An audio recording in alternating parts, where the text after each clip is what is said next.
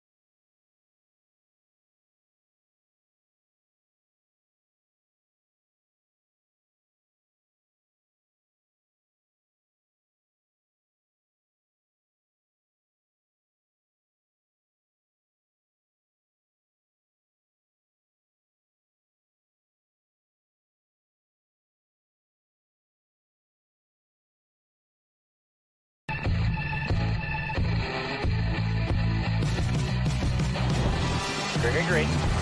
Holy moly. Great job! Yeah! This guy. Thank you! Wow! Hell yeah.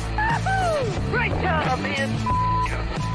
Now we got a crash. Car spinning left and right. Buddy, let her rip. Rain like hell, baby! Come on!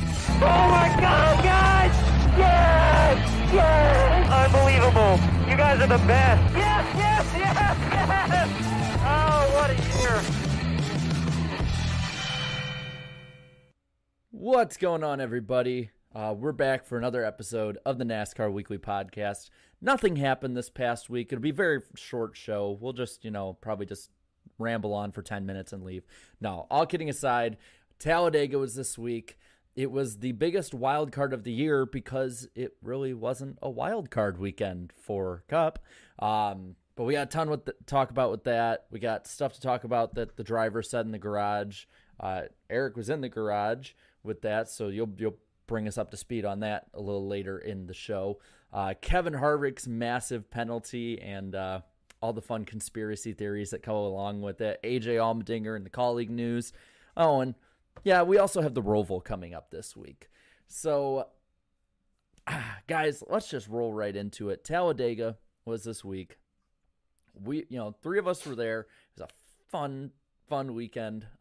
If you can't tell, I don't know if you can tell on this stream, but I got red. Red. I got real red. But Eric, you were in the garage for more of the weekend than we were. So let's start off with you and kind of get us up to speed with what you saw from your perspective of the race this past weekend. What stood out to me the most was Ross Chastain's comments immediately after the race, how he was holding his breath, how his stomach hurt, especially those final few laps, because he was expecting a big crash that never came. I think that was the story of the Cup race.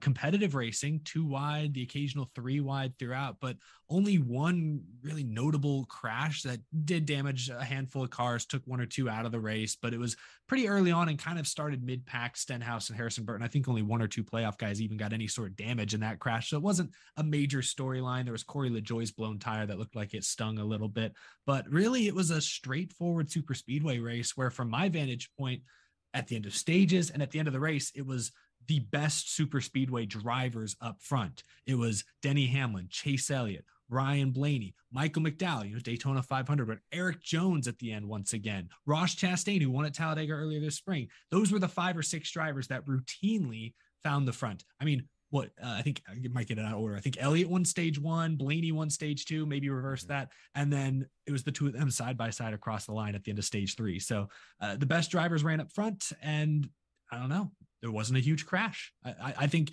you mentioned it, Jared, is a straightforward race. I think NASCAR needed a race to be a little more straightforward after the 2 or 3 straight weeks of just sloppiness that we've seen. So I had a good time. Thought it was a good race. So Danny, what do you think of it? You got to see from like the all-around view that all of us couldn't see on the broadcast. Like, how did it look from home, seeing basically these guys go damn near flag to flag without an incident?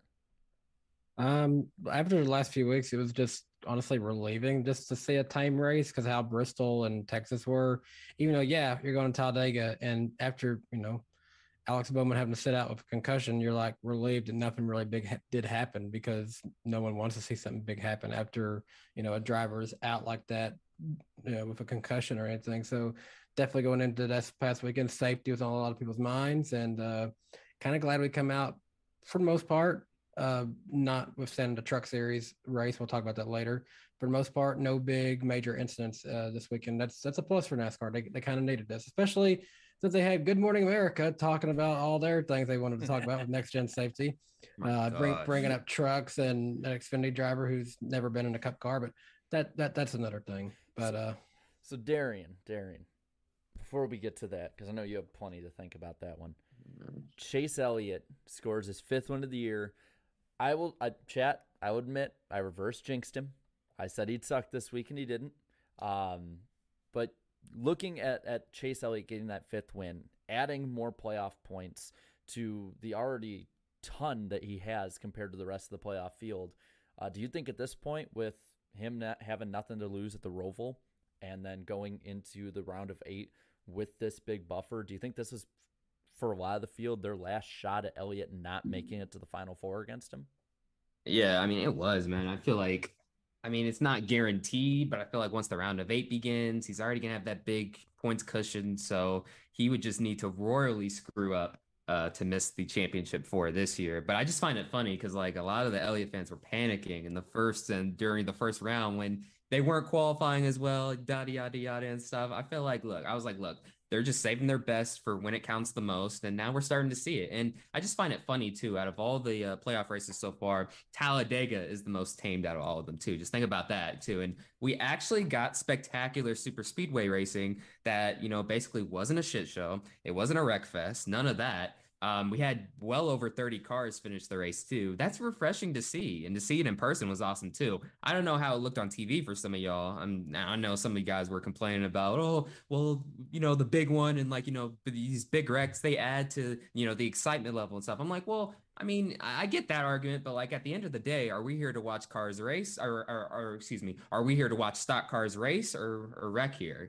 So that was a quintessential early 2000s one where basically the drivers don't make a ton of erratic moves and they really took care of one another too. And it's really good to see because they were talking about the safety concerns with this next gen. So it's good to see the drivers, look out for one another for a change. To quote Jeff Gluck and Jordan Bianchi on their podcast this week, you don't need the big one. You need I think they used the word, the titillation of the big one, the possibility of it happening to keep you on the edge of your seat and interested. Sorry, go ahead. It's fun. Eric, let's just be honest. You were just waiting for an excuse to use that word, weren't you?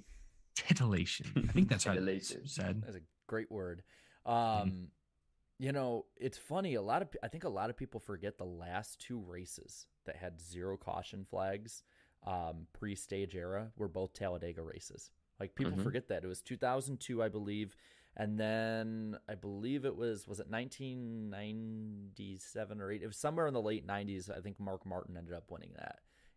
If I'm not wrong, I could be very wrong. So it's like it's not out of the realm of possibility, but I think with how erratic modern day NASCAR can be at these tracks, with how the drivers a lot of times just throw caution to the wind and will make a 5-wide block. I think that's the shock value of this. The fact that after we've seen, I would argue, really every super speedway race since about 2017 has seemed to ramp up the constant wreck fest. Obviously there's some that are here or there aren't like that, but for about the last 5-6 years, we've just had an expectation going in that we're going to wreck over half the cars at Daytona and Talladega and now Atlanta. So I think that's where the shocking part of it comes in. I'm not upset about that whatsoever. I thought it was great. The only time I think we were actually close to having a big wreck is when Blaney threw that monster block on Brad Keselowski. Yeah. And I'll just say that a certain slap shoes was very unhappy with Mr. Yeah. Blaney. We can't say what he said, but well, you can paraphrase it. He was going to harm him in Minecraft, he said. Yeah. I think we taken any number of ways with them. Oh, it was glorious to see in person. All I'll say is there were two birds in that moment. But there was only one big one. It was, I believe, like in the first 20 or so laps. Yeah, it was in the first stage. It was before they reached lap 30. And I was like, already? I was like, oh, here we go. Off to a great start. Yeah. Poor Harrison Burton was in it. I won't linger too long on this, but it was like, I think I had said earlier, I'm like, yeah, Harrison Burton could be somebody who could win if he could just stay out of a wreck. Nope. That's too much to ask for. And yeah, and look, it's been mostly a tough season for him anyways, a tough rookie year. So hopefully he can rebound next season. But yeah, no, on these these few chances he does have to win on these super speedways, it just seems like he just doesn't have any luck on them, man. And that wreck wasn't even his fault, right? I mean, didn't Stenhouse basically push into him, or they blocked bumpers or something like that? Or I think it was odd. Yeah, like it didn't look like Stenhouse hit him super hard, maybe a little off center. It was in a very awkward position though. So yeah, I mean, I remember Burton was pretty loose at Daytona at the beginning of the year. I remember when he spun and flipped at the end there. I don't remember, so he's been fast at the super speedways this year. Wood Brothers are always fast, but maybe loose is fast, maybe a little too sensitive out front. I'm not sure, but it definitely didn't look like an incident that should have caused a wreck. But it did. I mean, chalk it up to Stenhouse and Burton. I mean, maybe that's just the combination it requires. I don't know.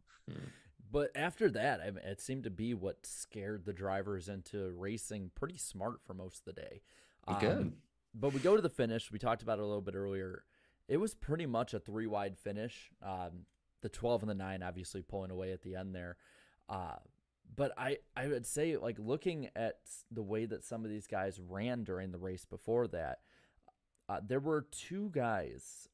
Let me find exactly who there were. There were two drivers that tied for leading the most laps in this race. Can you guys guess which two drivers they are without looking? Okay. I was just guess Elliott and Blaney because they seem to be up front a lot, but it probably isn't them. Okay. I'll say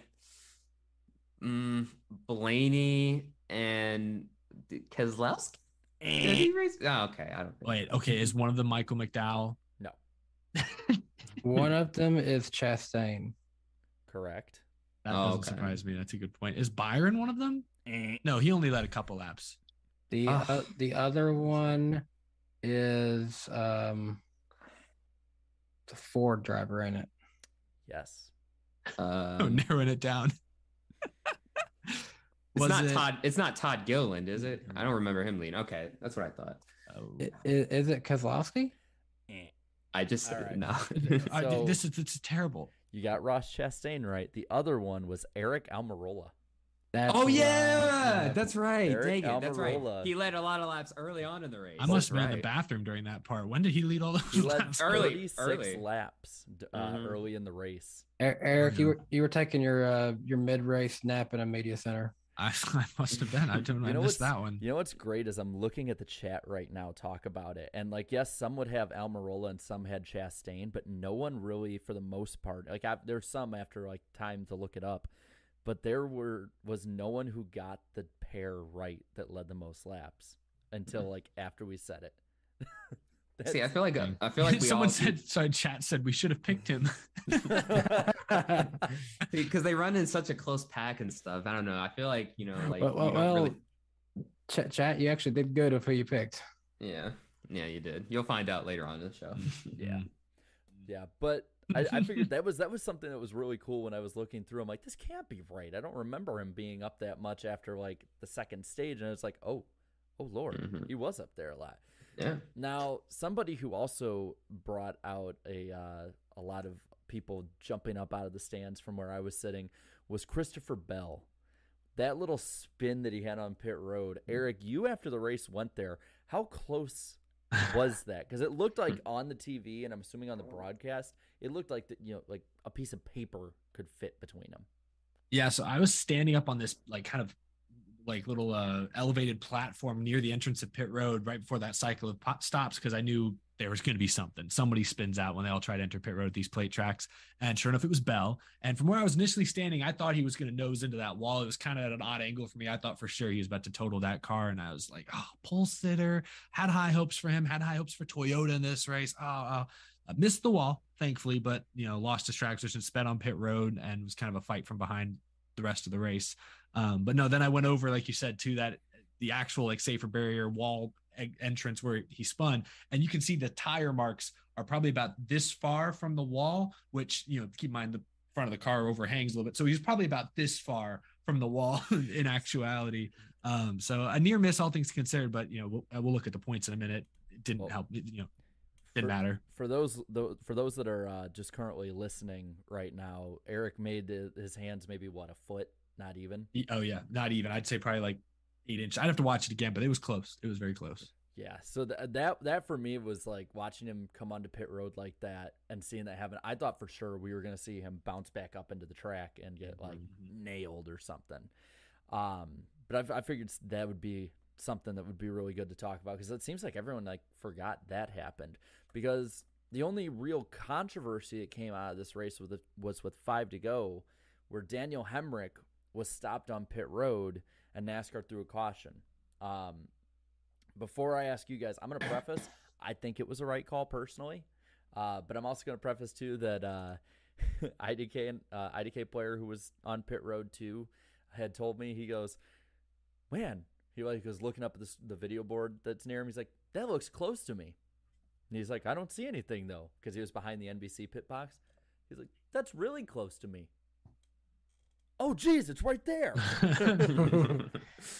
But I'm going to ask all three of you and start with Danny here. Do you think that's the right call? Because a lot of people said it wasn't, but a lot of people also argued it was. I think it was the right call. He's out of the pits. He's technically in racing surface at that point. And I did see some people point out that as close as that is to the racing surface, there was cases where Kyle Busch wrecked a truck and it landed in the exact same area that his car had come to rest at. And also, if he's stuck, he's going to need help getting out of that position anyways, if he can't move the car at all. And after what happened in the truck race, you definitely don't want to tell his pit crew, hey, go out there and try to get him and bring him back. That's not the right call either. So I think it was the right call to have the caution. I think, strangely, though, it took way too long to come back racing after caution. I think that's one that should have been, honestly, like a lap or two at most, and then we're back racing, because that feels like it should have been easier to get him out of the way. Yeah, it felt like they maybe took an extra lap, maybe that they didn't need to, but we still ended the race in regulation. It was the right call because, yeah, technically, I think he was actually over the line. He was no longer on pit road at that point. He was as far out of the way as he could. What was a little surprising is I was listening to the MRN broadcast, I believe, and they reported, based on what they were listening to, that like, he was trying to pull that thing into the garage and missed the garage entry and like didn't have any way to reverse it or anything. So he just basically cruised all the way down pit road until he just stopped there. So, I mean, I think NASCAR should look into why he was there. And I'm not saying when Carson Hocevar stopped and spun out on purpose, they just held him a lap. I'm not saying you like fine Hemrick necessarily, but like that's something maybe you look at that interesting and have a talk with the team, or maybe there is some sort of penalty, because if they just blatantly stop there to bring out a caution for some reason, which I don't think that it felt like somehow the team or the driver messed up in a pretty inexcusable way, because you hated to see the really competitive racing up front that was shaping up for a great finish be suddenly broken up and stalled out by just a stalled car on pit road. Like, that's such an anticlimactic way for that great racing to be interrupted.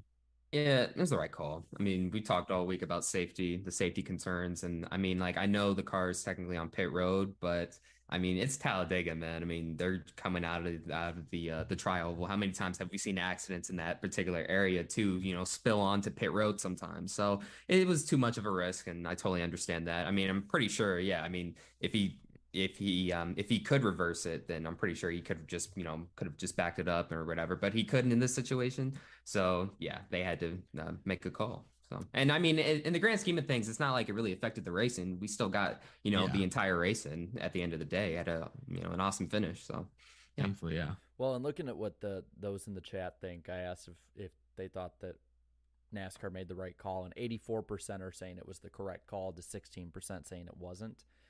So I think the chat is pretty biased in that as well. By the way, click that like button if you're in the chat, and if you're not subscribed to me or any of these guys, all the links are in the description below. Side note, you're talking about the ending of races, and we'll get to those super chats later, but Napa Racing Fan 927 said that truck finish was kind of dumb and just kind of relates the same thing. I think in that case, I think that was the wrong call. I don't think there should have been that caution. Yeah, yeah. We'll talk more about that in the truck race. I just saw that real quick and made me think, hey, I think these two finishes, it's funny, they're both controversial for different reasons. Yeah, but what's weird too is like they're controversial, but it's like for Talladega standards, like it's nice having this be like a little controversy, something that honestly isn't all that memorable, a week from now. Yeah, not only did we have tame racing, but like we also had tamed controversy at the same time. Tame. Like they were racing 2 and 3 and sometimes 4 wide out there the whole race. They just raced well. Yeah, they didn't actually wreck. But they didn't wreck this time. Then again, these are Cup Series drivers racing like Cup Series drivers should. So, I did hear a couple of the drivers. I don't remember who explicitly, but they did mention that the teams over the course of the year have figured out how to get these cars on super speedways to drive better. So I bet you just didn't see guys battling as many handling issues as we're used to seeing. Like over the course of the year, they're glued to the track a little better than they were back in February or April. So that probably contributed to it a little bit as well. The cars were handling slightly better. I spent a good amount of time. Actually, I was listening to this race mainly on MRN because I was out doing some things too on Sunday. But Rusty Wallace was saying during the broadcast that he felt like NASCAR had done a good job of perfecting the super speedway package to be decent but not like chaotic either. Yeah, I did feel like they found a decent balance here. There wasn't too many crazy unblockable runs. But you could still push through that bubble of air and pass the leader. Like I just remember towards the end of the Gen 6, I would say middle Gen 6, there seemed like it was almost impossible to mount a charge and pass the leader. The guy in first could just control both lanes easily at the plate tracks, and it was harder to do. It took a really skilled driver. It took a Blaney or a Hamlin on Sunday to really consistently do that. But those are two of the best at doing this in the business, so you'd expect it.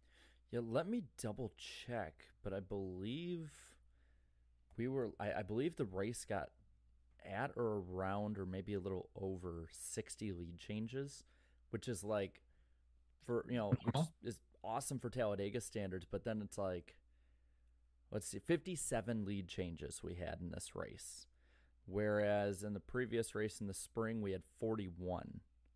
So that's actually interesting then. Yeah. I know with like 30 or so to go, or maybe it was 40 to go, they said that it was like at 50. And I actually thought in the back of my head, I'm like, man, with the way that people are just getting to the lead and back, I'm like, they keep doing that, we could honestly get close to that 88 record. Ultimately, it didn't happen, but I will say, like, to push back against what Rusty Wallace was saying just a tiny bit, it's good. I don't think it's perfect because while you can pass the leader, there is the ability to mount some runs. This car really seems to handle best 2 wide. There were some drivers that said it's very difficult to go 3 wide with this car. The drag that it creates when you're in the middle there, it kills it a little bit too much. And a lot of drivers talked about this being track position focused. There wasn't a ton of passing. There were moments in this race where it felt like just top and bottom, just kind of snaking back and forth, ebbing and flowing. And, I think that could be looked at. The only thing I'll push back on that is that Chesa was able to come from, I think, 5th to 1st on the final restart. to win the race. Aside from that, though, it was difficult to pass. Like, see, Christopher Bell had a good car start on the pole. Once he went a lap down, eventually got back on the lead lap. I think he finished like 18th because there was just no breaking through up into the top 10, even though I think he had probably a decent car that was capable of it. Well, really quick, before we move on to like stuff about the playoffs and whatnot, I do want to give a few people shout outs either for their finish or how they raced. The first one is, unfortunately with Bowman being out, Gregson had to jump in the 48. But he looked like a Cup regular out there the way he was driving. He was involved in the first wreck too, so they mounted a good comeback. He was the one early and often who would jump up to that top lane and just start leading guys up there like he'd been drafting in Cup for years, which I guess he has with the races he jumps up, but like consistently racing with these guys. So I was impressed by that. And then reading a couple others, Todd Gilliland with a 7th place run did pretty well. Landon Castle got 11th with Spire in the 77. Gregson did recover to get a top 20 out of the day. So it's like there were some guys that raced pretty well that aren't normally at the front even in super speedways. So that was really cool to see. But of course, big focus after this race with one race left in this round is the playoffs and the cut line. So Chase Elliott is locked in. And unfortunately, with the news of Bowman being out this week, he is officially eliminated from the playoffs. So 2nd through 11th are going now for 7 spots. And I'll read them off really quick here because there's a gap, but then once you get right to that cut line, it gets real close. So Ryan Blaney's in 2nd plus 32. Ross Chastain is plus 28 in 3rd. Denny Hamlin plus 21 in 4th. A tie plus 18, both for Joey Logano and Kyle Larson. Logano currently has the tiebreaker over the 5. Daniel Suarez 7th plus 12. Chase Briscoe plus 0, tied with Austin Cindric, but he has the tiebreaker in the round at the moment. William Byron minus 11. So I would say that he recovered pretty well from the penalty to at least realistically be able to pounce on a Briscoe or a Cindric or even a Suarez on that line if need be. And he's still awaiting his appeal tomorrow. There's a chance some of that points penalty will get rescinded. There's a chance. And then there's Christopher Bell. Now, but I want to, he's minus 33, but I want to focus on Byron here because I think Byron is in the most interesting spot out of any of the drivers for one reason. Well, 2 if you think about it that way.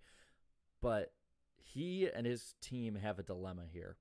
They have pretty fast cars for the most part at road courses. So do you go for the stage points or do you go for the win? Are you in a must win depending on how it goes at the start, or do you go for the points throughout the day? What's interesting is that he's going up against Chase Briscoe and Austin Cindric, who are great road course racers. That's what makes this difficult. So I think I expect Byron to run better than both of them, partially because I think the car is more consistent, perhaps, but I think you got to go for stage points. And that's having not looked at the data. I'm sure crew chiefs are looking at every past Roval race, maybe every past road course race, and they're discussing and deliberating all week about what the best strategy is. But I think if Byron gets the full penalty rescinded, say he gets those 25 points back, and now he's like plus 15 or something over the cut line, then maybe you go for the win. I don't know. Maybe you feel like it's worth taking that risk. You get to keep your track position at the end of each stage and you go for it from there. But assuming he's minus 11 or anywhere close to the cut line, I think you got to maximize stage points in the first 2 stages. And then you just maybe hope for some chaos in stage 3 that allows you to move back up from 25th into the top 10. I think that's what you got to do. Yeah, I say go for the stage points. I feel like it's the safer route because, you got to remember, we're going to the Roval this weekend, and the Roval can get very chaotic from time to time, too. And yes, I know Austin Cindric and Chase Briscoe, I feel like they're going to be threats this weekend. But again, as we've seen in the NASCAR playoffs, too, you could have the lead one moment and then all of a sudden, bam, like a tire will go out or like mechanical issue. So anything can happen now. I feel like, we are in the most wide open playoffs ever in the playoff era. So I feel like just the safer route is just go for stage points and then just hope for some chaos to happen. But again, if they win this appeal, it could open up more possibilities too. So then, hey, you might see them go for the win or whatever. So I don't know. So I'm looking at the guys in the Cup field at the moment, and it is road course racer wise even pretty stacked because you got your obvious guys like Chase Elliott, Kyle Larson, Tyler Reddick, obviously. Those guys are all there. Christopher Bell's been good this year. Throw Suarez in there as well. He's seventh on the playoff grid. He's won a road course this year. And Chastain as well. But you also then got to look, AJ Allmendinger's in this race. Cindric is now in Cup like we talked about. So it's like I feel like no matter what you want to do, your choice is going to be stage points. Like it's going to be made that way because there's only a couple guys I think who can actually go for the stage wins and still actually make their way up through the field and win the race. And I don't see that being William Byron. It's just risky because say Cindric or Briscoe go for stage points. And, a lot of guys pit. So they're going to finish top 5 in both stages. That's at least 10, 15, 20 points each they're going to get. So suddenly Byron, rather than being minus 11, going into stage 3 will be minus 30 minimum, minus 25, minus 30. At that point, you have to win. You can't finish third and have them finish 18th. You have to win. So you finish second, doesn't do you any good. That's risky. I think if you try to match them in the stages or even eat into their lead, because say you're Byron, I think you'll be better than them. You get 10, they get 7 or 8. By the end of stage 3, you're only 2 or 3 points back. Then you just have to beat them in the final stage, and I think you can manage that. No. Again, just one final thing. Again, it's all going to be predicated on how the appeal process goes. And you said something's going to come out tomorrow, right, Eric? So I hope sounds like it. They could, if they do get some of those points back, it'll open up more possibilities, as far as strategies are concerned. So watch out for Christopher Bell. He's won a Roval, not a Charlotte Roval, but a Daytona Roval race. Yeah. God, it's the guys all over the cut line are like the best road racers still in this in the series or in the playoffs besides Elliott. So well, I'm looking through Byron's season at the moment to look at how he's finished at the road courses. He got a 6th at the 12th at Coda. It's the 6th race of the year. I'm being an idiot. He got a 9th at Sonoma. Let's see, 16th at Road America. I'd be curious to go back if it's possible to see what he did in the stages as well at those races, because you don't know. I'd be curious. Like, I'd want to see total. Are you on Racing Reference? Doesn't it tell you how many points he accumulated for that race? So there's points, but there's no stage points. But I can click on each one and check really quick. But if you see that he finished 12th, but still got like 50 points, you're like, oh, he did well in the stages. He got no stage points at Road America. Oof. Go down. Wow, I'm surprised. For as much as people complain about road courses, there's huge gaps between them. At Sonoma, he finished 9th, and he got no stage points at that one. Okay, actually, maybe he's not a good. Bear got more stage points at that Oh, Jesus. Oh, goodness. Road America got no stage points in that one. Indianapolis, he crashed in the 31st, and okay, he did get stage points in the first stage in that one. Woo-hoo! He got thank goodness. He finished 3rd in that stage. And then Watkins Glen, I believe, is the last road course. He finished 22nd and got 0 stage points. Okay, so never mind. What I said about Suarez, Briscoe, Cindric, Bell, Byron may be worst of that group, at least this year. But I don't know. I like Hendrick, man. It's hard to bet against a Hendrick car these days. It really is, but it's like I don't know if I'm him and I see that track record, that changes my mind a little bit. Like if you're not good enough to get stage points throughout the day, or you're not going for that, these other guys are. I mean, if you look at all these other races, all the other people that he's going against in one race or another have gotten a huge chunk and have proven they can get that strategy together. Whereas Byron this year has got 8 stage points and it all came in one stage. Yeah, but also too, the Roval's like such a unique, road course in and of itself too, that I bet he's probably banking on a lot of chaos to happen too in order to get some more stage points. I feel like throughout the race. I think qualifying on Saturday is going to be very important. Yeah, that's going to make the difference too. So it'll kind of be like F1, where it's like, hey, where you start is kind of sort of might be where you finish, or might be where you get the points. If he qualifies like 20th, I don't know how that changes your strategy, but if he qualifies top 5, I think you just got to take the 10 points in stage 1 if you can get them. I don't know. So, okay, I have Byron's career at the Roval on here. So 2018 is the only race he actually had a really bad run, and he crashed in that one and finished 34th in 2018. If I'm not mistaken, was he one of the ones that crashed in that practice too, and he was in a backup? He crashed in a test. When they were testing back in 2018. Okay. Yeah. Here's another interesting stat to throw in for you guys. Since then, he got the pole in 2019. He finished 6th in that one in 2020 and 11th in 21, which not the greatest line, but here's the interesting line. He led 23 laps in 2019 out of 109, 27 out of 109 in 2020, and 30 out of 109 in 2021, meaning that in the last 3, he has led, that would be 80 laps out of. All right, I'm going to flip flop once again. Yeah. I think he is going to be really tough this week to beat. So, but that's the thing. He's a mystery, honestly. Like he's the biggest mystery of those guys there, because like Cindric, we literally don't even know how many points he has yet. We might have. So, with that all being said, I want to go back to what the chat thinks about it. And it is right down the middle. We have almost 200 votes, and it is 51% saying go for the stage points, and 40. Okay, now it's 52. 48 saying go for the win. Yeah, I mean, someone in the chat, Oak 32 Assassin said he was competing for the win last year, so could see it again. Could see it again this week. It's really interesting because what he's done in the next gen does not match up what he's done the last 3 years at the Roval. But if you ask me, Hendrick Motorsports, he's going to have to beat his Hendrick teammates. Like, Hendrick has been the best, absolute best at it.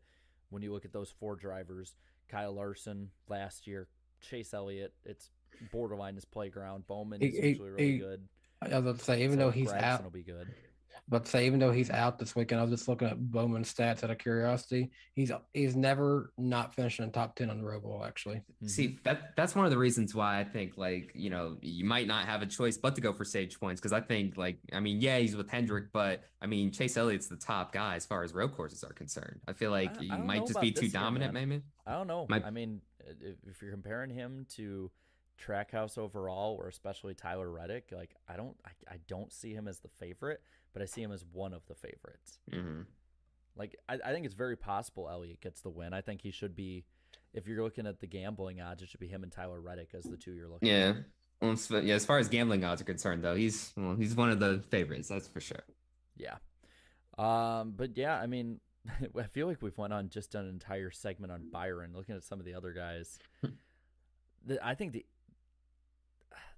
I don't know if I'm Chase Briscoe, as good as he is at the road courses. I don't know how confident I am going against Suarez and Cindric. Hey, I've made the prediction. I'm like, hey, Chase Briscoe might surprise a lot of people, and I feel like the Roval will be his time to shine. I'm not saying he wins, but could take enough points to the bank to move on to the round of 8. So in his Xfinity career in 2018, he went for the win straight up, didn't get many stage points, but he won at the Roval, Briscoe. 2019, he went for the stage points, finished 1st and 2nd in the 2 stages, ended up 9th in the race. Same thing last year, 2020. He didn't race there 2021, but in 2020, he finished 18th, but he won stage 2, and he led at least 20 laps in all 3 of those races. So Briscoe, because I'm comparing that to Cindric. Cindric has never finished worse than 6th at the Roval, but he's also never won it, and he's never led more than 22 laps in a single race. So both have been good, but Briscoe has been a little more electric at the Roval head-to-head, because at 3 of those, that's 3 times he's gone head-to-head against Cindric, and one's got a trophy, one doesn't. So that's a tough pick. Well, I'm going to put you all on the spot right now. All 3 of you. You can decide who wants to go first. Briscoe or Cindric? I'm asking the chat as well. Man, between the 2. I'll go Austin Cindric. I just feel more confident in Penske right now, even though they've had their demons in these playoffs. Getting tire pressures wrong. Last week, I think it was at Talladega, it was both Cindric and Logano who got damage in that first crash, but they both rallied. They recovered. They were fine. But I just feel Cindric. I think he's a rookie, but something magical has been going on this year. We might get to see a rookie in the round of 8. I think I picked him to get through this round. No, I picked him out in this round, but I knew the Roval would be his best shot to get in.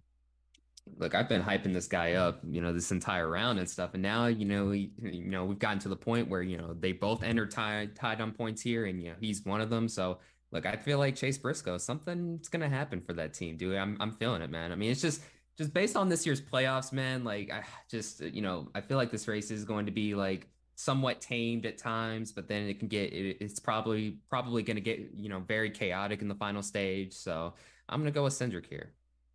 Or no, I'm Briscoe. Excuse me, Briscoe. Yeah. I'm also going to go with Briscoe in this case. I do like his chances here at the Roval this weekend. It's been a good track to him before in other series, and I do feel somewhat confident in SHR, even if they haven't been the same as what they have been. I feel like now that Harvick's got his own issues, he's out. They're going to put all their stock into the one guy still in there. Cindric's been irrelevant. I see that in the chat. Okay, I just pulled up his road course stats this year. He hasn't finished worse than 13th. He's got 4 top 10s in 5 races. Are they talking about he hasn't been relevant recently? Or I guess because we're used to him in the Xfinity Series where he would win often on road courses, and then when you don't do it in the Cup Series, that's just shock to them still. Yeah, second at Indy, 5th at Sonoma, 7th at Road America. He's been good without a doubt. I've just been shocked that he hasn't at least won one of the road courses this year, especially Road America. I'd be picking Bell if Toyotas weren't trash at the road courses this year. I would. I'm just saying. I am also going to go with Cindric. I've been really high on him this year, the way that Darian's been more high on Briscoe. I kind of just looking at the season overall of like which one I can trust. Overall this year, yeah, Cindric has only 5 top 10 or top 5s and 9 top 10s. But then I look at Chase Briscoe and he only has 4 top 5s and 6 top 10s on the year. So that alone, the 2 team is performing better. But it seems like when that 2 team gets put against the wall, they still manage to fight back a little more from it. I mean, I think before Bristol, I was like the only person on the internet saying that I thought Cindric would make it over Kyle Busch. It happened that way. He didn't outperform him necessarily, but that team kept in it, and I think that's exactly what they'll do in this one, even if they don't have the best car, because it seems like they have a good early run car, but like as the race goes on in these road courses, they seem to fall back a little more and not necessarily be relevant in going for the win. But I think he's going to be up there as like a top 7 or 8 guy. And looking at what the chat's thinking on it, they voted Cindric at 58% or 59%, Briscoe at 41%.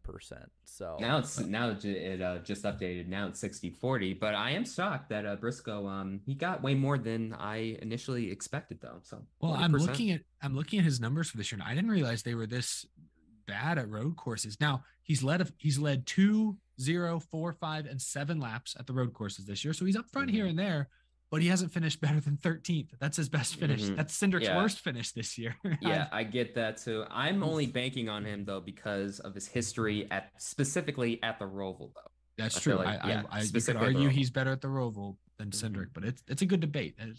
I'm gonna say this before we go on to one last thing about this, but I find it funny how the running joke that the chat had about, Eric was wrong about Reddick as his championship pick, and I was all confident about Christopher Bell, and now I'm almost certain that Christopher Bell, with how bad Toyota's been, is probably going to get eliminated now, and my championship pick will be out in the round right after.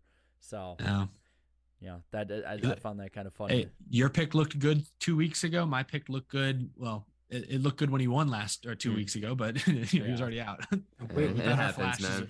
Flashes of brilliance. Too bad we don't have any way to like get extra points for getting your playoff stuff right or wrong. Yeah. You could use those extra points, Eric, for now. Yeah. Well, I could too. Yeah, I think we all could. No, it's okay, Pylon. I've been riding my high horse all year long. I deserve to be knocked down a peg. Well, speaking of someone to get knocked down a peg, I'm going to ask you guys, of these guys who have a pretty good gap, Blaney, Chastain, Hamlin, Logano, Larson, out of those 5, which one of them do you think gets eliminated this week? Joey Logano. Why? I'm looking up his stats just to back me up, but I feel like Logano's got no mojo right now. Like all week long, he's like, Talladega's not real racing. People who race up front don't get rewarded. It's all the people riding around the back. So what does he do?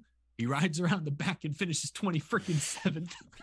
So I feel like he has no momentum. He was second at Texas, but outside of that race, 4th at Darlington, that's fine. Those are his only 2 top 10s. Those are his only 2 top 15s of these playoffs. I know Bristol was an odd case with Penske missing the setup, but I don't know. I feel like Logano doesn't have any momentum right now. So that's a very ambiguous thing, but that'd be my pick. Well, based on, the Toyotas not being so good on the road courses, I'd have to go with Denny Hamlin. I mean, he's only plus 21 to the good too. And, you throw in, some chaotic moments in this race, and maybe, some guys below him get a few more stage points than him too. And then he might run into problems, maybe, mechanical, or gets involved in someone else's mess. But yeah, I mean, Hamlin, I'll have to pick him for that one. Danny, who do you think?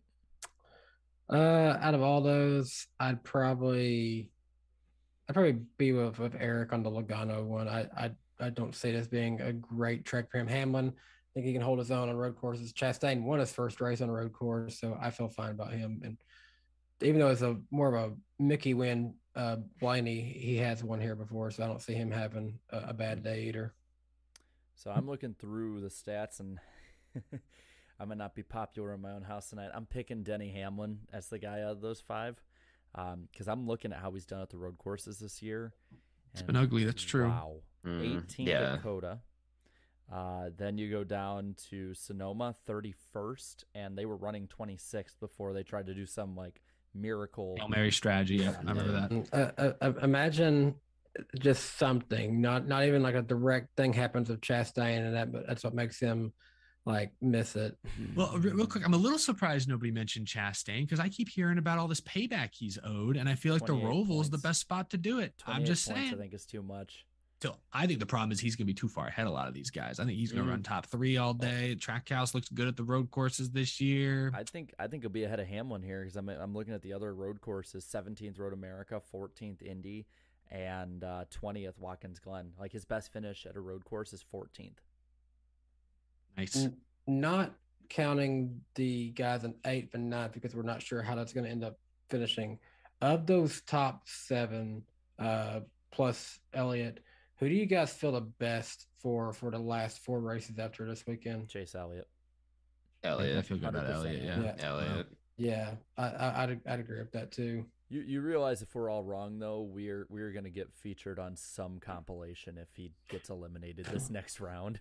Dude. And there'll be some Mickey Mouse Clubhouse music playing too, I'm sure. Yeah, he would have to have an epic playoff collapse I'm sorry, to not make it. There is no way in hell you can do the Mickey Elliott stuff this year. This has been, I think, you can't. I think if you look at everything that the field has had to go through. Well, with the new car, with all the different tracks the last couple of years, how competitive this field is overall. I think you could argue this is Elliott's most impressive season, to be that far ahead in wins, top 5s, top 10s, average finish, laps led. That's a good point.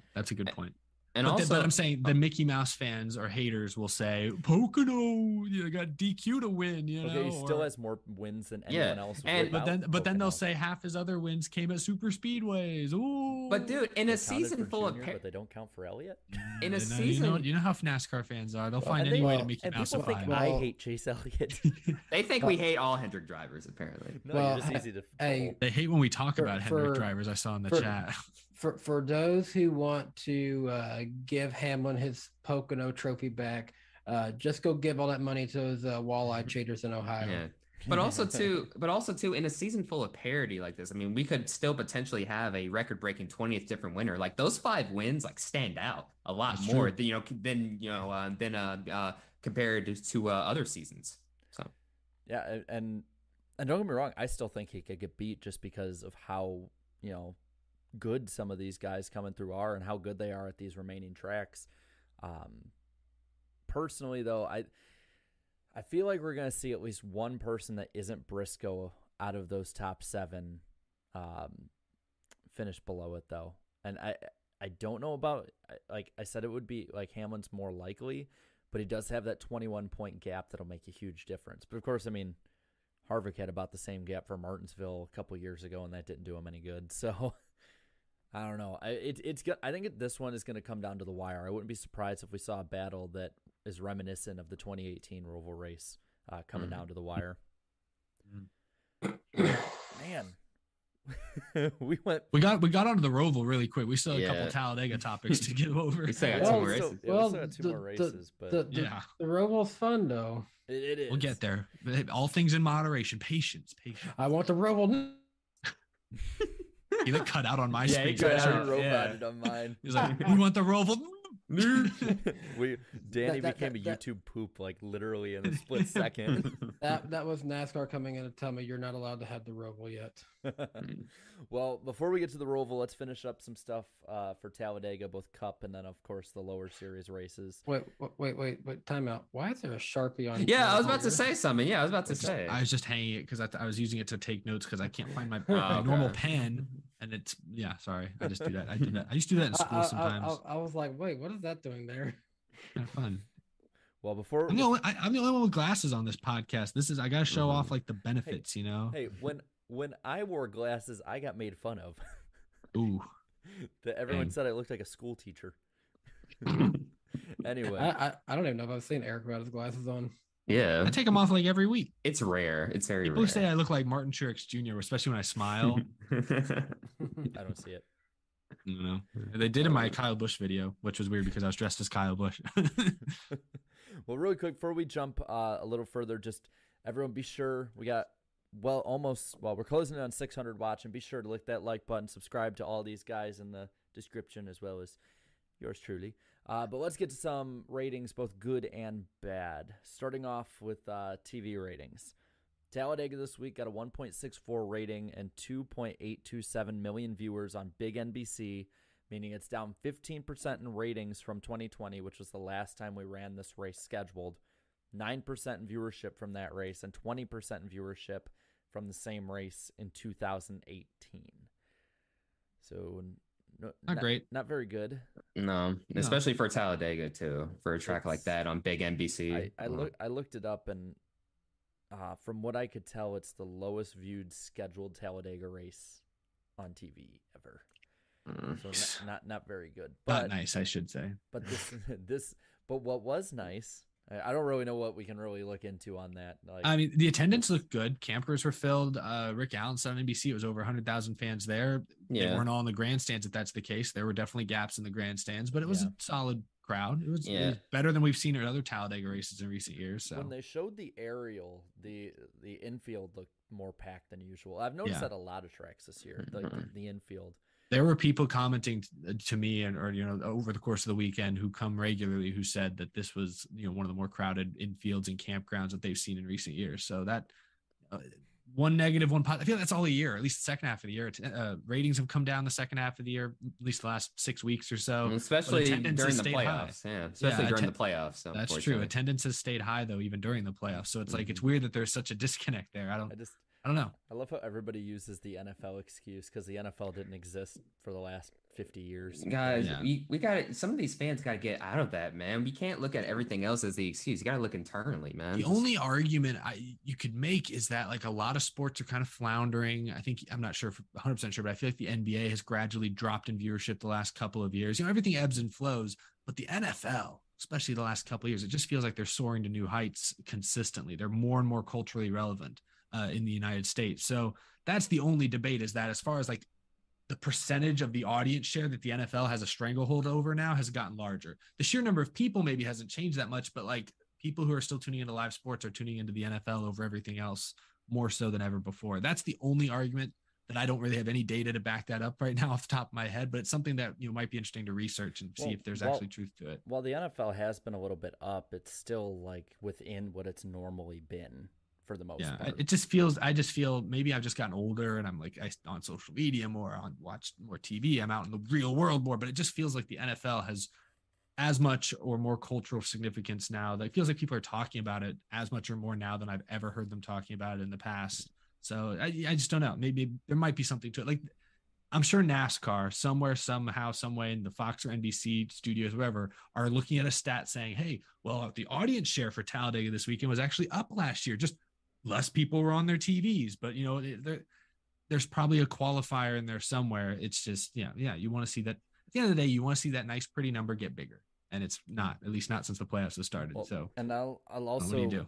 For a lot of people don't think that it adds in streaming. It does. It's just not a big number. Numbers. Yeah. And that's something that's somewhere NASCAR needs to work overall on it, just because you see all these other sports. I mean, for Christ's sake, they're on different streaming options like Amazon for the NFL, and they bring in 12 million people. I'm not saying NASCAR can, but I think that 100,000 people streaming the race shouldn't be an insurmountable goal in the next couple of years.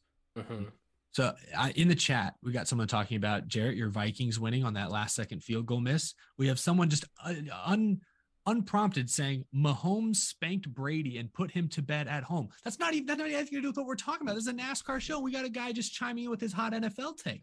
Yeah. I'm just saying it's a big deal. That's the only argument I could make, is that the NFL has just gotten bigger. It's swallowing it. The MLB playoffs are about to start. And what has everybody been talking about in baseball spheres? Aaron freaking Judge. Hey, Seattle Mariners though, bro. Nobody's talking about the Seattle Mariners. Hey, broke that drought. Let's go.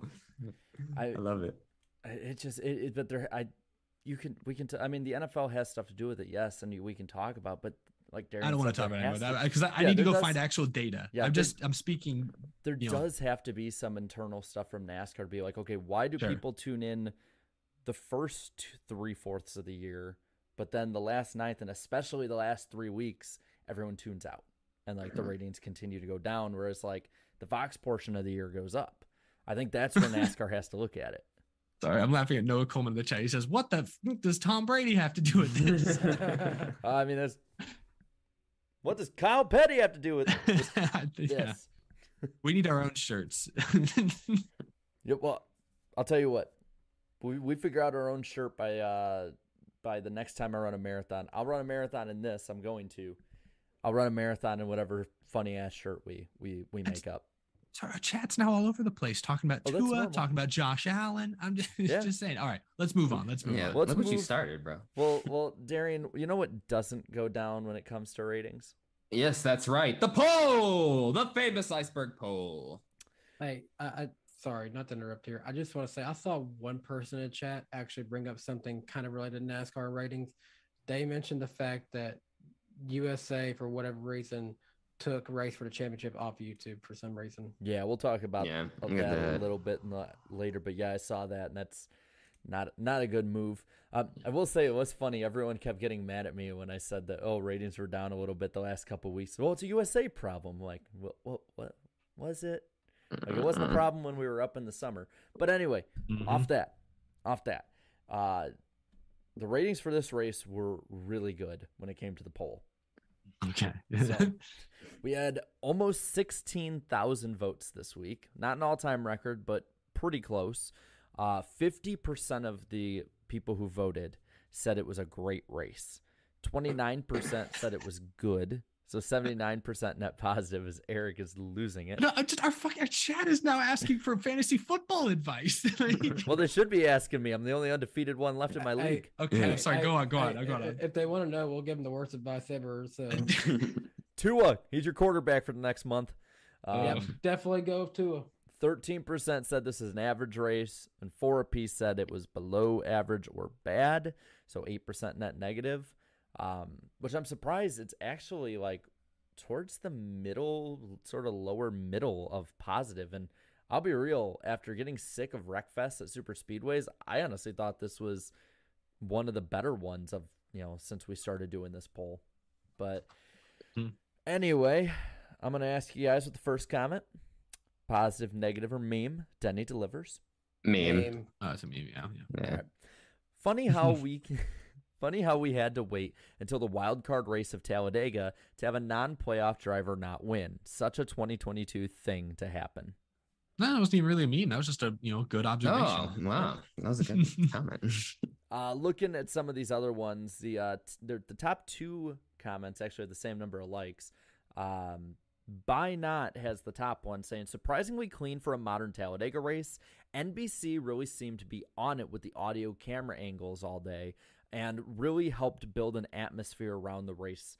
I especially like that they left the crowd mic on for the entirety of the finish, which I saw that on the replay, and it was badass. Like, it honestly, the crowd was louder on TV than it was being in the stands until about the last half lap.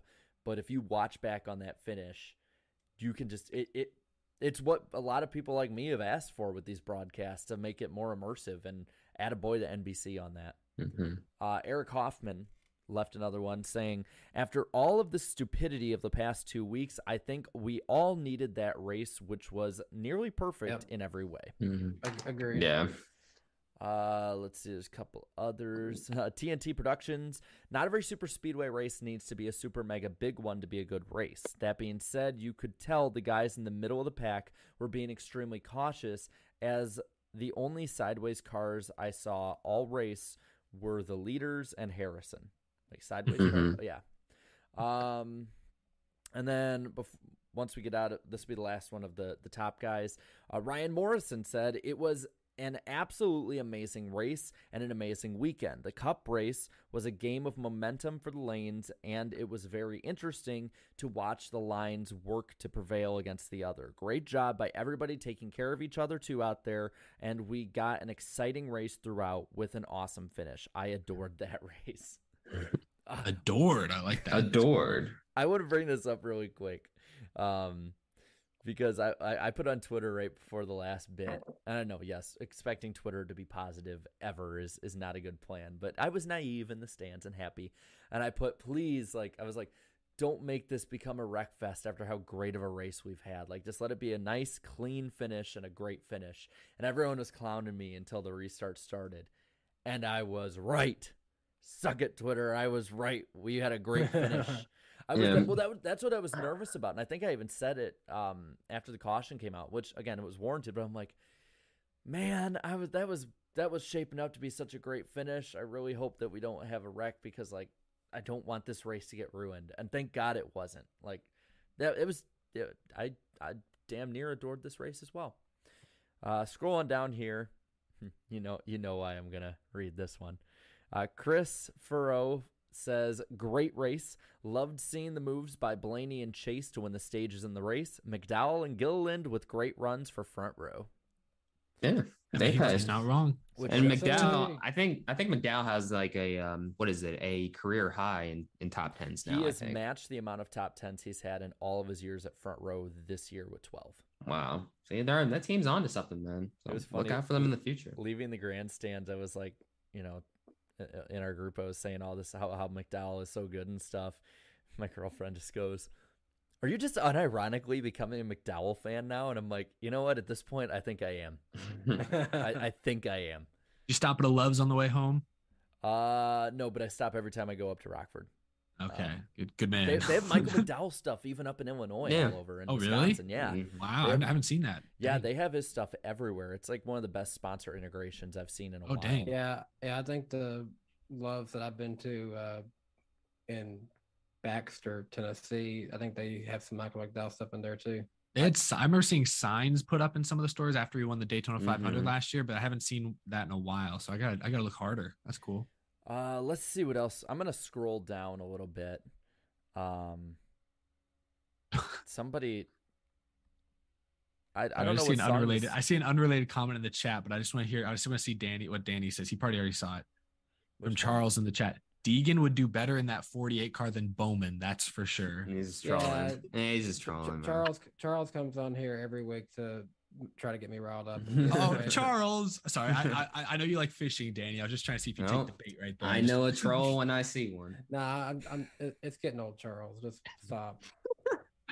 I don't know. You're not welcome in this lake anymore, Charles. Damn.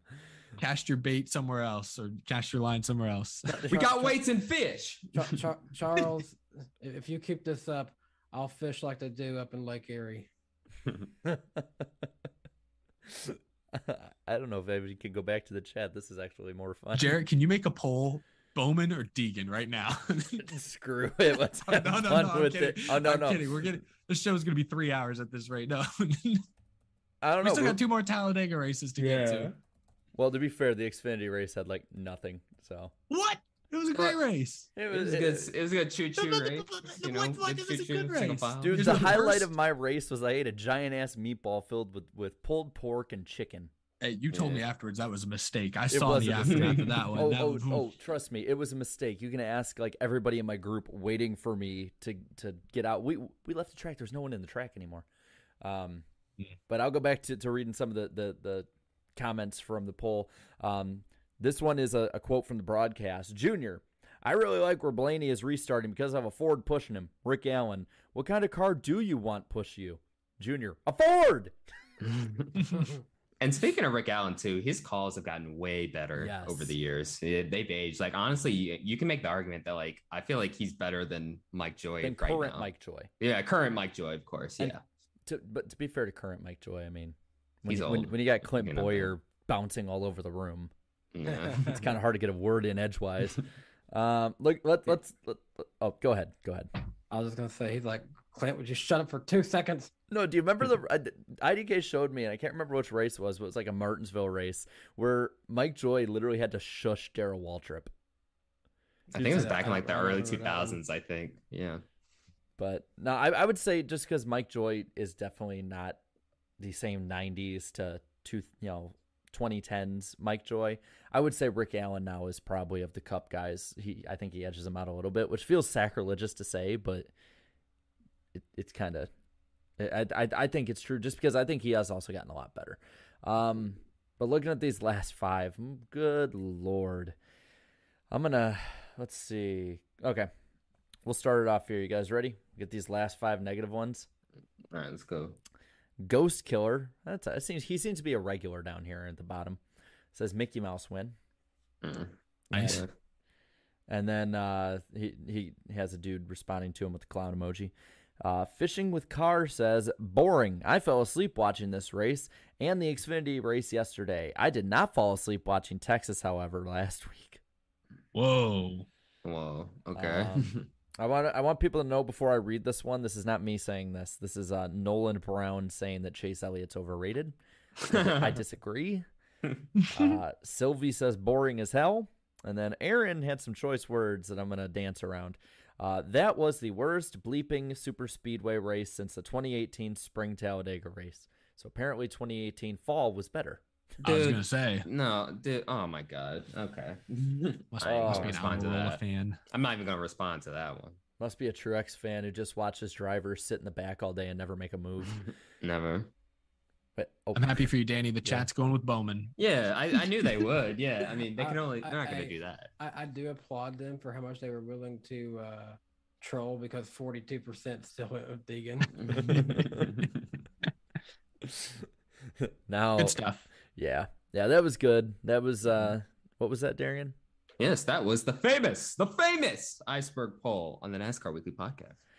All right, we still got 2 more races to get to here. Let's start off Xfinity. Look, Xfinity. Look, I mean, I feel like for the most part, most of the Xfinity Series Super Speedway races have been very good. But I mean, since we had the whole fiasco at Daytona a few weeks ago, I feel like this was pretty tamed, and I wasn't shocked by that. I mean, once they got single file, they were just like, look, we're just gonna ride to the end, and then we'll start making moves at the very end. But God damn it, Sam Mayer, man, what's gonna win? Gosh, he just.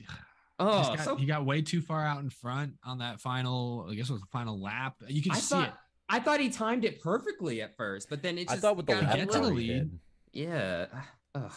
Like I thought with that lap car there, he had a good run. Mm-hmm.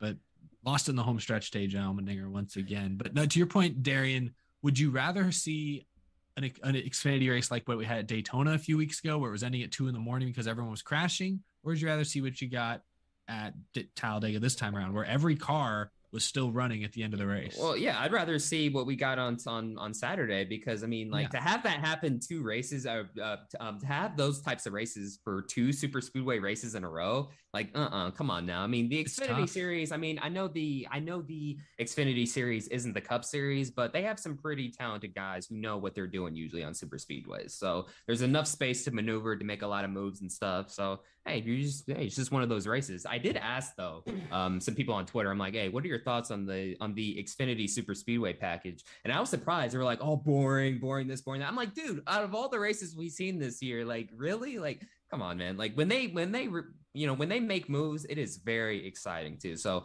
I think they have a pretty good Xfinity Series package. Parker in the chat brings up a really good point. Maybe not necessarily for the racing package itself, but for Xfinity racing in general. This was the 3rd race in series history out of over 1,300 races where every car in the field finished. Yeah. It's rare. See, not every race is going to be a wreck fest, y'all. But again, like, you're watching racing. You're not here to watch like a bunch of wrecks. You know what I mean? So, well, I'll say for me, watching towards the end, the move of the race that was like the dumbest move of the race was Austin Hill. Yeah, Danny, what that was your pick. That was my pick too. Man? Oh, wow. So what was that? He dominated the whole thing, and I don't know what made him think he needed to go way up the track of Gregson. He should have just stayed on the inside and just, waited out. There was still, 5 to go at that point? It made no sense to make that big of a block that early. He's lucky they didn't start a big crash because of that. Yeah, you know what it probably was? Because I saw him doing it like towards the ends of stages 1 and 2. He was just trying to, going back, back and forth, just going up and down the track, trying to protect his position. I think he just overestimated that one, just one of those mistakes. It was like literally the first time, like at the end, a car even got close to him battling for the lead. He threw that big of a block, and he should have just held into it, because I feel like the inside line was still better. Yeah, and I think earlier in the race, somebody got on the outside of him when it was him and Sheldon Creed up there, and was like, right here ahead of him, and he was able to draft past him, and I think end up like winning a stage or getting the lead like right after that. And I didn't understand why he did that. Like, even just blocking him and sticking to the high lane, he had a fast enough car. If he stayed in line, Gregson wouldn't get past him. So I did not understand that move at all. And I feel like that's just a move of inexperience, even if he has been good this year. But it baffled me. I mean, I was in the stands. I'm like, what the hell? My pick screwed it again. What baffled me even more, though, too, is like, I thought that was Sam Mayer's race. I was like, oh, he timed it perfectly. Great. But then apparently AJ Allmendinger timed it way perfectly there, because he ended up getting the victory at the end. But yeah, even after he won, and, just like after Kyle Busch won in the COT's debut back in 07, he's like, I still hate this. I hate this type of racing. I hate this type of racing still. I think a lot of drivers do, but fans love it, and it's gonna stay. And then there was one other race that day. We're like moving back in time. It's kind of fun, but it was an absolute wreck fest. I'll just say that to start with. That was your wreck fest race if you wanted one this weekend. It was the truck race. Let's start off with the positive stuff here. Matt DiBenedetto gets his first win, and fun stat, that last lap was the only lap in his career he's led in the Truck Series. Yeah. Wow. Yeah, I mean, obviously needed some sort of, controversy to get it, but props to him, man. He timed it perfectly and got the win. It's funny. That was actually the pick that I felt the least confident in that I made this weekend, and that was the only one that won. Talladega. Same. Yeah, same here. Well, it was cool. There was controversy at the end we'll get to in a moment, but it is cool to see DiBenedetto finally get his win. Love or hate DiBenedetto, you're tired of him, you're burned out of him, you're still supporting him, what have you. I know everyone has a strong take on Matt DiBenedetto these days, but he's had fans that have been living and dying with him for 3-4 years now. And, between, the near miss when he was with Levine Family Racing to, maybe the, close calls, general slight underperformance, and then ultimately losing his ride at the Wood Brothers, to now being in a mid-pack truck. Like to get this victory, that has to feel just so rewarding. DiBenedetto came in the media center, and it was just him, his crew chief, his owner, and nobody else was in there yet except reporters. And he was just like, felt like he was bouncing off the walls, and the excitement was contagious. So you had to feel good for him, especially for his fans who stuck with him. And it was the Rackley team's first win too, wasn't it? I would guess, yeah, probably. I think so. I think so, yeah. So that's big for not just DiBenedetto, but also that team. Wait, hold on. Didn't Timothy Peters win in that 25? I can't remember. I don't know if that was the same team. I don't know. Either way, they don't win often. Yeah. Timothy Peters won in a GMS truck, I think. That's what you're thinking of. Now, we talked about it a bit, but we can start off here with that caution at the end, because it looked like Brett Holmes had the win. He crossed the line first. Yeah. By like an inch, like literally by like that much. If they wouldn't have thrown a caution like they honestly shouldn't have, Brett Holmes is the winner. And are we going to talk about that now? We're talking about that now. I want to know, like, 500 feet from the line at Talladega, is a caution warranted? What are they gonna do? No, so I had gotten some blowback for tweeting that too. They're like, "Oh, well, like you've been tweeting about safety all weekend or all all freaking week. Like why are you against this? And I'm like, dude, like they're 500 feet away from the start finish line. Do you think just throwing a caution is just automatically gonna make them stop coming to the finish line on the final lap? I don't think it's gonna make a freaking difference one way or another, man. Yeah, I mean, like the only it's thing, tough. the only thing it affected was just the finish, obviously, too. But like, do you really think they're just gonna stop on a dime because the caution came out, 500 feet from the start finish line? No. I mean, their argument will be is it's to get safety equipment on the track faster, and they'll say every second counts, and by throwing it at 500 feet early, that's a second or two. That's time that if there's a large wreck, and to be fair, they wrecked. There was multiple cars spinning, in the center of the tri-oval, more than 500 feet from the start finish line. So then there was kind of a second crash as they were coming up on the start finish line. So I don't know where they kind of threw the caution in between those. I'm going to say it seems consistent. I feel like NASCAR has been throwing cautions on the last lap pretty regularly these days for wrecks, unless they happen in the very, very back of the pack and it's one car. Like I think it was Chase Elliott, maybe at Daytona a couple of years ago or last year, who wrecked pretty bad, but it was just him. And so they left it green. And maybe it was Talladega. I don't remember. It was a super speedway race somewhere. That was the 2020 Daytona 500 because Chase crashed. They kept racing, and then Newman had his crash. Well, that sounds right. I think it might be arbitrary with it, but it just feels like there's a difference between not throwing a caution when somebody crashes 500 feet past the line, and then when literally the leaders are like, a second or two away from the finish line and you throw it. And even then, like, I almost feel like there should be, or at least could be, some kind of rule that maybe it's like everyone ahead of the wreck at a certain point maybe could race to the end, but then you get into like overtime line rules. I feel like when you have that, you could argue that for those coming into the wreck to try and avoid it and going slower, you could argue that holds up the safety crew even longer that close to the finish as well, rather than people just racing for the win. It's frustrating because you're right. Ultimately, and I'm all for safety, but like you said, Darian, that extra 1 or 2 seconds there, that 500 feet, that's not making anything safer. Like there really is. I don't think it's making a difference. And Eric, it's consistent. They like if that wasn't the finish of the race, you would expect them to throw the yellow about that quick. But in that respect, it's consistent. I don't know. It's frustrating that Brett Holmes lost the race as a result of that. But I can't say I think it was the wrong call. I just think it's a frustrating situation that they wrecked not right at the line. They wrecked in the tri-oval, like a little, like well before the finish line. I don't know. By the time that those safety vehicles could even get to the racing surface, they've done past the line. They're already way past the wreck's pretty much over.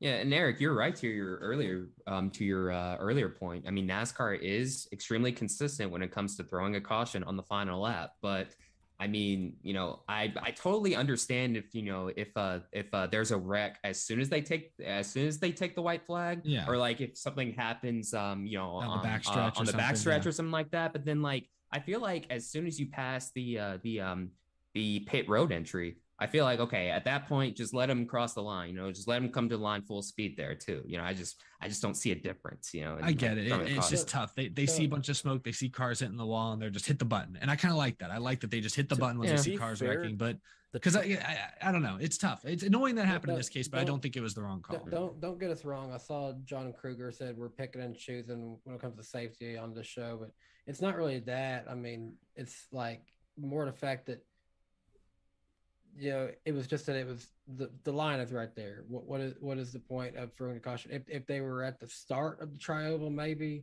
I mean, they threw the caution right when they're already there at the line. So, I to be fair too, I think the Truck Series has been the one that's either been completely oblivious or been way too trigger happy of the three series. That is, it's the same series that left a truck sitting up against the wall with 2 laps to go. So that is fair. As much as it sucks looking at it, I feel like whether it's over the off season or in the next couple of years, like NASCAR in general just need to make like clear guidelines on what they're going to do. Like so many black and white calls is only just going to lead to fans getting more upset with it. A lot of fans, I mean, I've known it before where people that I'll introduce to NASCAR and they won't watch anything much past the finish because they see who's won. Because from what I heard, Fox Sports basically like didn't acknowledge that the race had ended under caution until they absolutely had to. A lot of that, like people that I'll show to races and that kind of stuff happens. They'll ask later why they saw, like on the bottom line of Sports Center, hey, why is it that they said so-and-so won? He was third at the end of the race. Like, I think that's where it starts kind of damaging, like, the credibility of the sport, is when the officiating gets in the way of what new fans or fans that are more casual of it, what their viewing experience is with watching these finishes. Because, it'd be like, we're going to keep talking about NFL. It'd be like, at the end of a game when they have everyone run into the locker room and then they have to bring everybody back out, because like they have to have another play or something. Mm-hmm. I think that's what normal out of touch, not out of touch, but like non-racing fans would see it as. I agree. It's where do you draw the line? If they wreck at the beginning of the tri-oval, are you not throwing the yellow? Because now you're talking about 5 or 6 seconds. Yeah. That's real time if someone's actually injured. I would think that if it's a certain point after the tri-oval, whoever's ahead of the wreck, you score them as where they ran past the finish line. That's what they do a lot of times when guys wreck on the last lap. I watched the 2012. You're racing to the caution flag at that point. If there's no cars in between, I could say yes, as long as it's at a certain point, not it's like just on the tough because backstretch. they have a lot to worry about. There's a lot. I mean, they have a second to make this call, and if you see a bunch of wrecked cars, I kind of like the NASCAR just yellow button. If you see a bunch of wrecked cars, hit the button. I don't want them to think about it too hard, because then we'll have there'll be times in the future where we're like, why was there no call? Why is there? I don't know. I feel like we can move on from this because what happened. It's sad for Brett Holmes, because I was on pit road next to a big crowd of, I guess, hometown fans. Might have been friends of his, family of his, and they were hyped when he took the lead, and they were hyped when they thought he crossed the line first, and they were probably very disappointed when they found out he finished second. But congrats to Matt DiBenedetto. I mean, it's Talladega. It's a game of literal inches. I'll say this: none of this would have happened if it wasn't for Carson Hocevar. I was just about to say, stopping on the track. That's the one call we can all agree with, is him getting penalized for pulling that move too. And that's the second time he's done that in his Truck Series career. I think he did it last year towards the end of the year Vegas. as well. Yeah, we were there, Eric. Yeah, he did it last year at Vegas. Yeah, he did. Like because I like Carson, and we follow. I think he follows pretty much all of us on. He's a friend of the show. I would say comments on all our channels. Like and so that's what it sucks about. But it's like, dude, what are you doing, bro?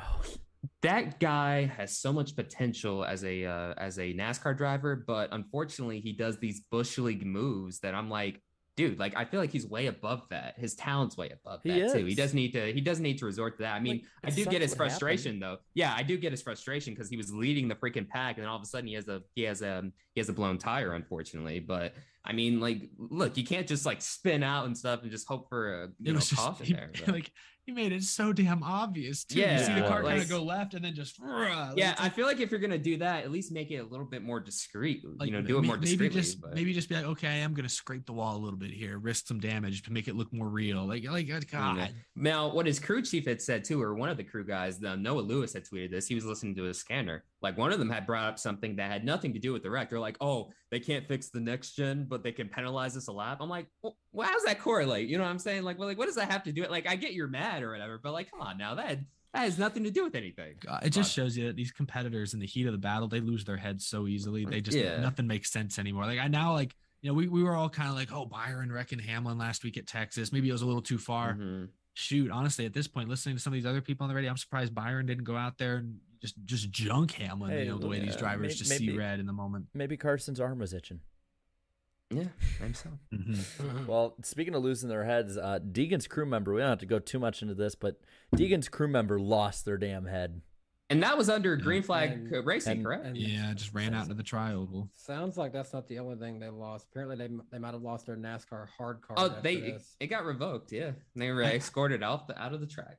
I thought I saw something today that suggested it might have just been for that race. He might be reinstated. Yeah. He might be fired.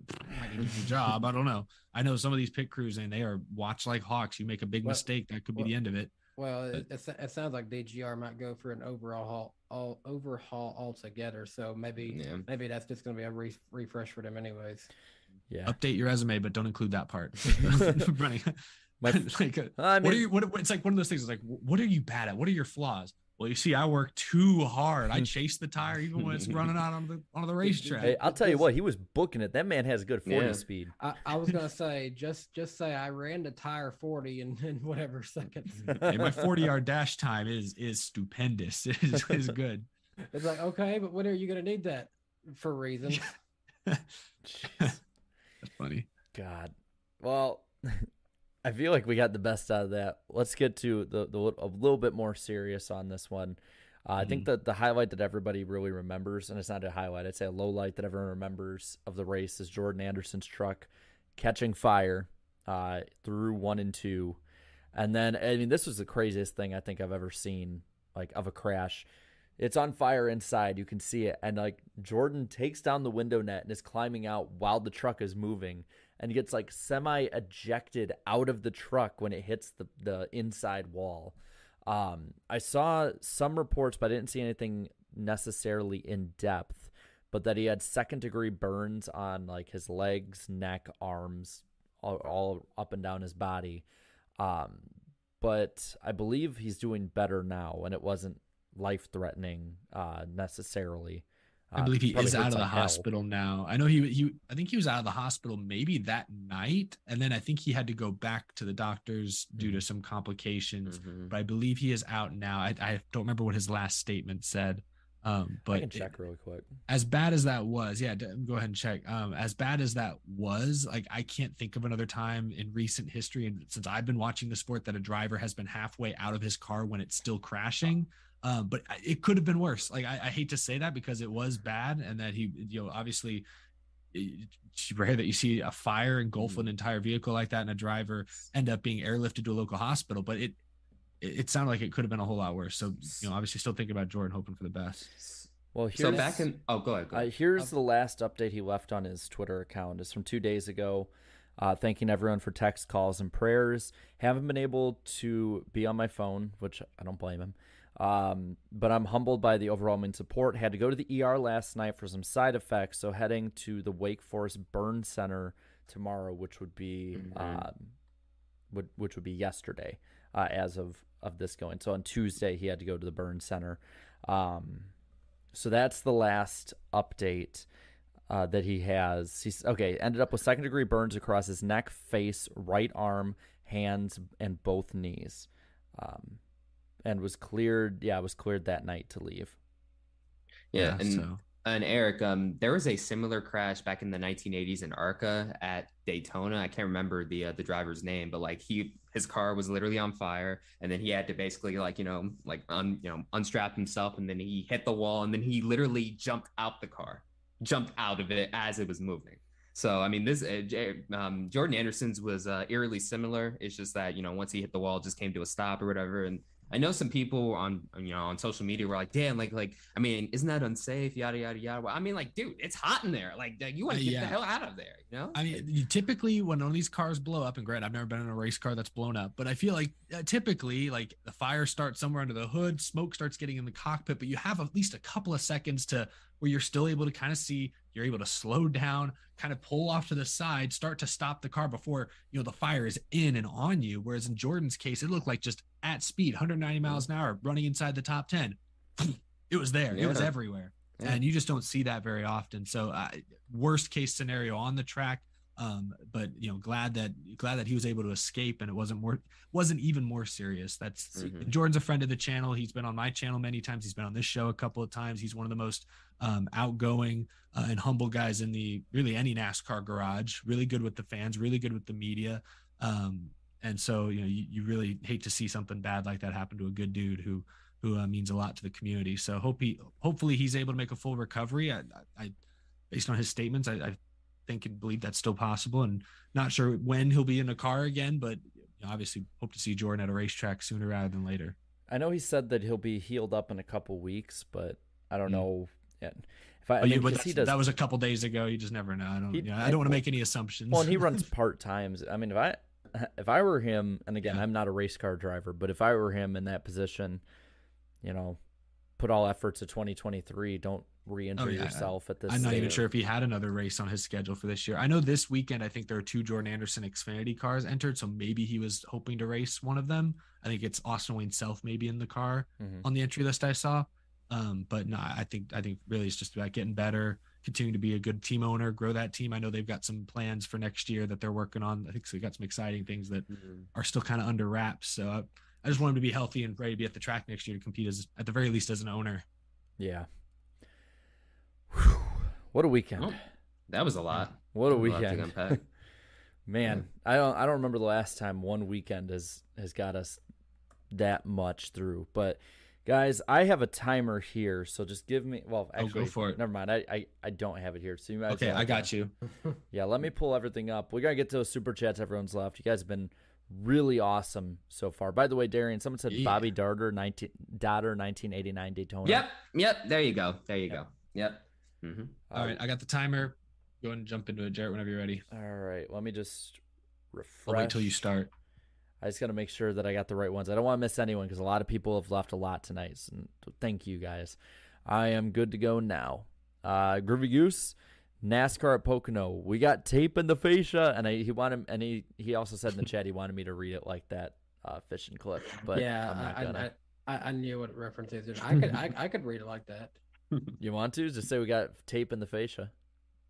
We got tape in the fascia. Get out of here. Oh man. Isaac, thank you for the 5. Says we'll watch tomorrow. Got lots of schoolwork to do tonight. I couldn't watch it live, but duty calls. Go Willie B. Duty. Let's see what else we got. John, thank you for the 5. Talladega out of all tracks was the least chaotic. The first time a playoff driver won this year, and there were only 6 cautions. I loved the race. I agree. I loved it too. Antar Das, thank you for the 5. Real reason Harvick got the book was because he spoke out. Hamlin shouldn't have backtracked. You must keep pressuring, and it cannot stop no matter what. We'll get to that in a bit. Yeah. Speedway Anywhere, thank you for the 5. It amazes me how the new car was supposed to save money, and now they have to retrofit it. Well, yeah. Eventually. Steve, thank you for the 5. Yet another Eric Jones Talladega heartbreak. Can't take this anymore. It can get worse. Cody, thank you for the 2. Chastain almost won it for us Southwest Floridians. That's right, you live in Florida. Collinghood, thank you for the 50. Damn. Can everyone agree Chase Elliott was, is, and will always be a Mickey Mouse driver? I cannot, but I thank you for your super chat. Where's my money, Marsh? Steve, thank you for the 2. One bad about TV was lack of nonstop during the breaks. I didn't see that, but I was at the track, but that would. It's called Big NBC versus cable. They'll always run more commercials on Big NBC. Yeah. That is true. Blinks for 5. No joke, Deegan needs to step it up soon. We'll talk about Deegan in a little bit for a moment. Our super chats are doing a good job prompting the second half of this show. So they really I hope they've stuck around. Napa Racing Fan 927, thank you for the 5. Can we please not remove the Roval from the schedule? I know we love the 600 this year, but there is nothing like the Roval, one of my favorite races. Well, they got to get better in the viewership department. The ratings, yeah. Blinks for another 2. Is the Truck Daytona race worth going to? I mean, it's been pretty fun for me just going the second level so the car isn't flipping the fence right in front of you. Probably plenty of room to spread out. Yeah, go for it. Blake, thanks for the 5. Random hot take. I bought NASCAR Ignition 21 for $20 on Saturday, and I've been enjoying playing it. I think it's good and enjoyable, but still needs work. Yeah, How when much you buy have it they for patched that, it? I guess a lot. Yeah. But when you buy it for only $20, yeah, then you know what you're getting. Yeah. Gavin, thank you for the 5. Enjoyed my trip to Dega. It was cool meeting you, Jarrett. I also saw Emp Lemon and Eric, but was too nervous to say hi. 10 out of 10 weekend. We're going to meet you two at Gavin. Sorry, I can't talk. I see you next time. It's the same way I was when I met Emp Lemon's a little scary in person, I won't admit. But even though I'm tall and imposing, I promise you I'm cuddly like a stuffed animal. No, that's not really the right visual. Debbie, thank you for the 5. Did anyone address what Chase said on the radio about remind me to talk to you about that caution tomorrow? I didn't hear what he said, but I was at the race. He was talking. I think. Wait, who was it? He was talking about. About the last caution, I think. Was it the Hocevar? No, the Hemrick one. The Hemrick one stalling out. Also, that's 3 minutes. You can do one more if you want. Okay. I'll end off on Napa Racing Fan 927.42. Truck finish was dumb. Let him race to the flag. Well, we just talked had a about whole that. debate. Yeah. Mm-hmm. So, yeah, thank you guys for that. Yeah, we'll get to the rest of the super chats after picks and everything, previewing the Roval this weekend. But as much as we want to thank viewers like you guys for your support, we also have sponsors we want to thank as well, one of which is Lionel Racing, the official diecast of NASCAR. You can order your new 2022 diecast of all your favorite drivers at lionelracing.com or any Lionel authorized retailer. And don't miss Lionel Racing's NASCAR Authentics diecast at Walmart near you. Now, guys, what do we got today? Whoever wants to go. I'm so lame. It feels like every week these days I'm just doing a Matt Kenseth car, but this was actually very generously given to me by a fan at the racetrack. I believe I'm going to get his name mixed up. I really apologize. I believe his name was Jacob, but I may be wrong about that. So I really greatly apologize. I'm not sure he watches the podcast, but either way, this will be popping up in the background of my studio here before too long. So he'll definitely see it then. I have basically every version of Matt Kenseth's championship car, except this one with the Winston Cup championship logo and the kind of silver top. I don't know why they did it this way. It's unique. It's kind of interesting. Well, that was one where they had like a bunch of cars that took the track at the start of the race that had been previous champions in the final race of Winston. Oh, really? And since he already had it locked up going into the last race of the season, they went ahead and painted his up like that too. Yeah, it looks really good. I didn't know they made diecast for it, but I add it to my shelf. Well, I have a NASCAR Authentics Ricky Stenhouse Jr. Diecast, a 164. I like the clean Kroger look. There's no contingency sponsors. Only says the NASCAR Cup Series on here. But yeah, just avoid it out on the racetrack as we saw last weekend. And I've got the Jeff Gordon. This is the 1/18th scale. This is a heavy boy. It's massive, as you can see from its size comparison to my head here beside me. So get the bumper cam on this nicely painted DuPont Chevrolet of Jeff Gordon. And then I have the Legend of Talladega, which was a thing that Amp Energy Juice did when they sponsored the Talladega race with Dale Jr., talking about the curse of Talladega Superspeedway. This one, as much as I hate that it didn't win and got wrecked, was a really fast machine when it raced. But what's really cool about these diecasts is in 2010, with a lot, or I'm assuming most, if not all, of the 164s, because of the midseason change of the spoiler, all of the ones later in the season still had the wing.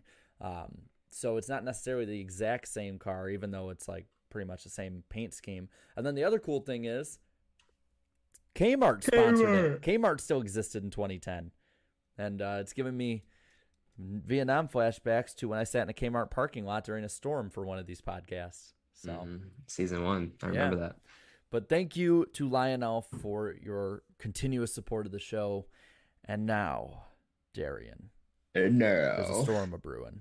It's a storm. It's a brewing. It's a coming. It's the lightning round on the NASCAR Weekly Podcast. Jarrett, go over the news topics. Good Lord, man. You got struck by lightning. Like, a lot. I survived. I survived to tell the tale. Well, we got a pretty quick lightning round here tonight. Ream has signed back on with Christopher Bell for the 2023 season, so that's pretty big for them. Connor Daly will be making his NASCAR Cup Series debut with the Money Team at the Roval this weekend, so reported by Jeff Gluck. Darian talked about this in a video earlier this week. Good Morning America had the absolute worst NASCAR segment on safety. Apparently, Jordan Anderson turned into Myatt Snyder. So that's something. So bad. I just got to say, they messed that up, and they still actually showed a picture of Jordan Anderson being loaded up onto the helicopter, and they couldn't tell they used the wrong person.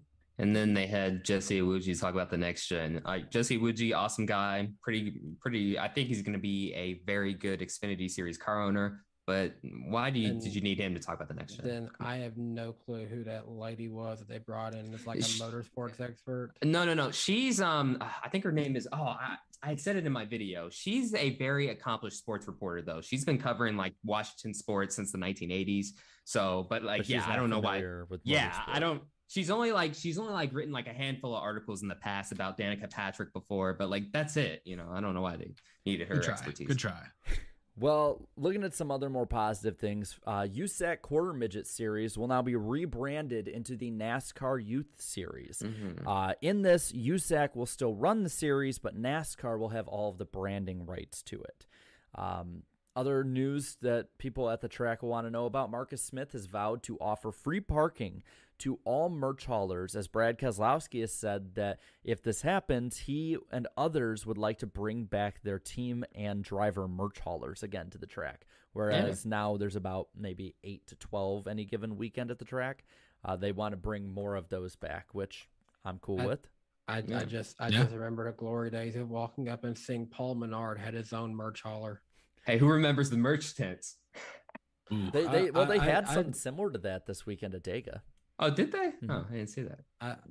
Honestly, I do miss the merch tents. I think it was a better shopping experience because every driver got their own unique area. Mm-hmm. That in that way, yes, but it was so many people ran out stealing merchandise from those things. They had like one guard the whole time. How? You had to walk right by him though. Yeah, but if you're able to run, most of these guys they had as their guards, like they guard with size, not speed. To say the least. I saw like the dude at Michigan, this kid just ran out with a bunch of Logano stuff. I was like, dude, it's Joey Logano stuff. Like, you don't need to steal that. But anyway, I'm joking. I was a Logano hater back then. Two more things here before we end out this lightning round tonight. Hailie Deegan has announced that she'll be making her first NASCAR Xfinity Series start at Las Vegas Motor Speedway later this year. And DGR is rumored to be switching over to Toyota, according to Bob Pockrass. So there was actually this came on late, but Racer.com, Kelly Crandall reported that it is happening. It is earlier this afternoon. So that ties into Deegan not having 2023 plans because now her Ford ride is switching to Toyota. Yeah, that's tough. And also one final thing too, New Smyrna is canceling the rest of their racing season because of Hurricane Irene too. Yeah, if you saw New Smyrna got completely flooded to the walls. Like it's just a lake. It's sad. Yeah. That's a shame. You meant Ian. I think Irene was a few years ago. What did I say? It's a hurricane. Irene? It's a hurricane. It's one of the storm. Hurricane I-22. Yeah, there you go. But yeah, and that'll do it for this edition of the NASCAR Weekly Podcast. Is lightning round, and now back to the show. We've got a few more topics to cover before we discuss our Roval picks, but first we have to thank our other sponsor, Forney Industries. Get it done with green. Forney offers a full line of welding and plasma cutting machines, metalworking accessories, and more for do-it-yourselfers all the way up to professional metalworkers. Forney has everything you need for your next project. So be sure to shop all of their top-of-the-line products at forneyend.com. Just checking. Yes, that link is in the description down below. Or look for their green Forney logo. It's right there above Darian's head, although it's not green. That's the white version. But yeah, keep an eye out for Forney stuff at an authorized dealer near you. But yeah, Jarrett, what do we have up next? Well, we have something that I think you were firsthand for some of it. I do want to make one comment because I see Douglas has commented in the chat. Guess where I visited today or this weekend? Forney, Texas. Drove right through it. I had no idea. I knew it existed. I didn't know where it was on the map. There was a big sign. They had a nice display with some flags and stuff in front. That's Forney, Texas. I pulled over, got some gas, got me a Milky Way candy bar from, I don't remember, like a Shell station of some sort. I patronized the great city, the great town of Forney, Texas this weekend. Just wanted to let the chat know since they always mention it. That's too bad they don't have a Buc-ee's in Forney, Texas. Yeah, gosh, that would be cool. That would be so much commerce to that economy. It's such a big thing. But no, sorry, go ahead, Jerry. I didn't mean to interrupt you. No, I just wanted to mention that. All good. You go above and beyond for the ad reads to go literally to the place. To the source. So looking, once again, NASCAR drivers are talking about safety here. And I think a lot of this is in light of Bowman being out with the concussion. He is one of 3 drivers this weekend, along with, of course, Kurt Busch and now Cody Ware, sitting out due to injury for the Roval. And earlier in the weekend, a lot of drivers had some choice words. Now, I have it a little lower where I wrote it down here, but I want to start all this with what happened earlier in the day or the night before. I don't know when exactly it was, but Jeff Burton, the mayor, met with the drivers before their statements that they put out this weekend and actually told them to stop putting it into the media and use correct and proper avenues in NASCAR instead of using the media to get your point across. What's okay? correct? I mean, look, didn't they do that and then they just wouldn't listen to them? I don't see. I'm not even thinking that part. I have a problem when people in the media are trying to tell drivers what to say. Yeah, that's another Jeff good point. Burton's in a weird spot because he's the head of the drivers advisory council. So he's supposed to be that gap between the drivers and NASCAR. Sounds like an instance where he was kind of playing the NASCAR side, wearing the NASCAR hat a little bit more and saying, "Hey guys, we know what you're talking about. We're working on some fixes. Bring your ideas and suggestions and criticism to us, but don't call for Steve Phelps to be fired when talking to the media, like Denny Hamlin inadvertently did on Saturday." I agree. It's a weird look. I do think if there's an ability to be constructive behind the scenes, that should always be pursued first in this case. Because I don't know. I just think you should. I think it's not good to air the dirty laundry out publicly unless you feel like you're just not being listened to, which I think is really what happened here. Drivers felt like they weren't being listened to. I say this with all due respect to all of us because we're content creators, and if a driver says something juicy like what Hamlin said, NASCAR needs new leadership, you can take that and spin that a million ways, and we're all guilty of doing that at times. So in a way, I see what he's saying. You gotta be careful what you say and who you say it to. Well, it's just the problem is Hamlin said we need new leadership. We've had bad leadership. Didn't offer any other specifics. Didn't offer anything constructive other than we need new leadership. And then the very next day, he's like, "Oh well, not Steve Phelps. I didn't mean Steve Phelps. I meant somebody else." That was so after Burton talked to him, though. I think so. It's just there's. Well, I thought Burton spoke on earlier in the week, but maybe it was Saturday. I don't know. He spoke to them either that morning before they said it or like the night before, whatever. But yeah, like it was all before. Timelines are odd. Either way, if you're going to air your dirty laundry, air your grievances publicly, I like what Rodney Childers has been able to do more often than not the last couple of weeks, where he's been more constructive. He says, "Hey, it would help if the teams could work on these parts. That would help alleviate this issue with this." And that's good. Make that public. Get fans talking about that. But if you are just going to say, "Hey, we need new leadership. Our current leadership's bad," that isn't constructive. So I think it would be constructive if NASCAR wasn't already working on fixes behind the scenes. You know what I'm saying? Like if NASCAR was just completely writing this whole thing at the same time, those suits aren't the ones who could get killed by this. Like these are the drivers. Yeah, but what are they going to do? Approve something faster? They're going to fix the car next week? I mean, they can cut corners like they have for the last 2 years. But do we want them to do that? We don't want them to do that. What I'm saying is like if I'm a driver, I'm not going to shut up because I don't feel like Hamlin said, my brain turning to mush. That's totally fine. That's why I'm fine with the driver speaking out. I just prefer when they are constructive and they're not just offering quippy sound bites. But from what I think Elliott Sadler had said on Twitter that everyone in the media and fans are just catching up. This has been going on for well over a year where NASCAR won't listen to what the drivers say.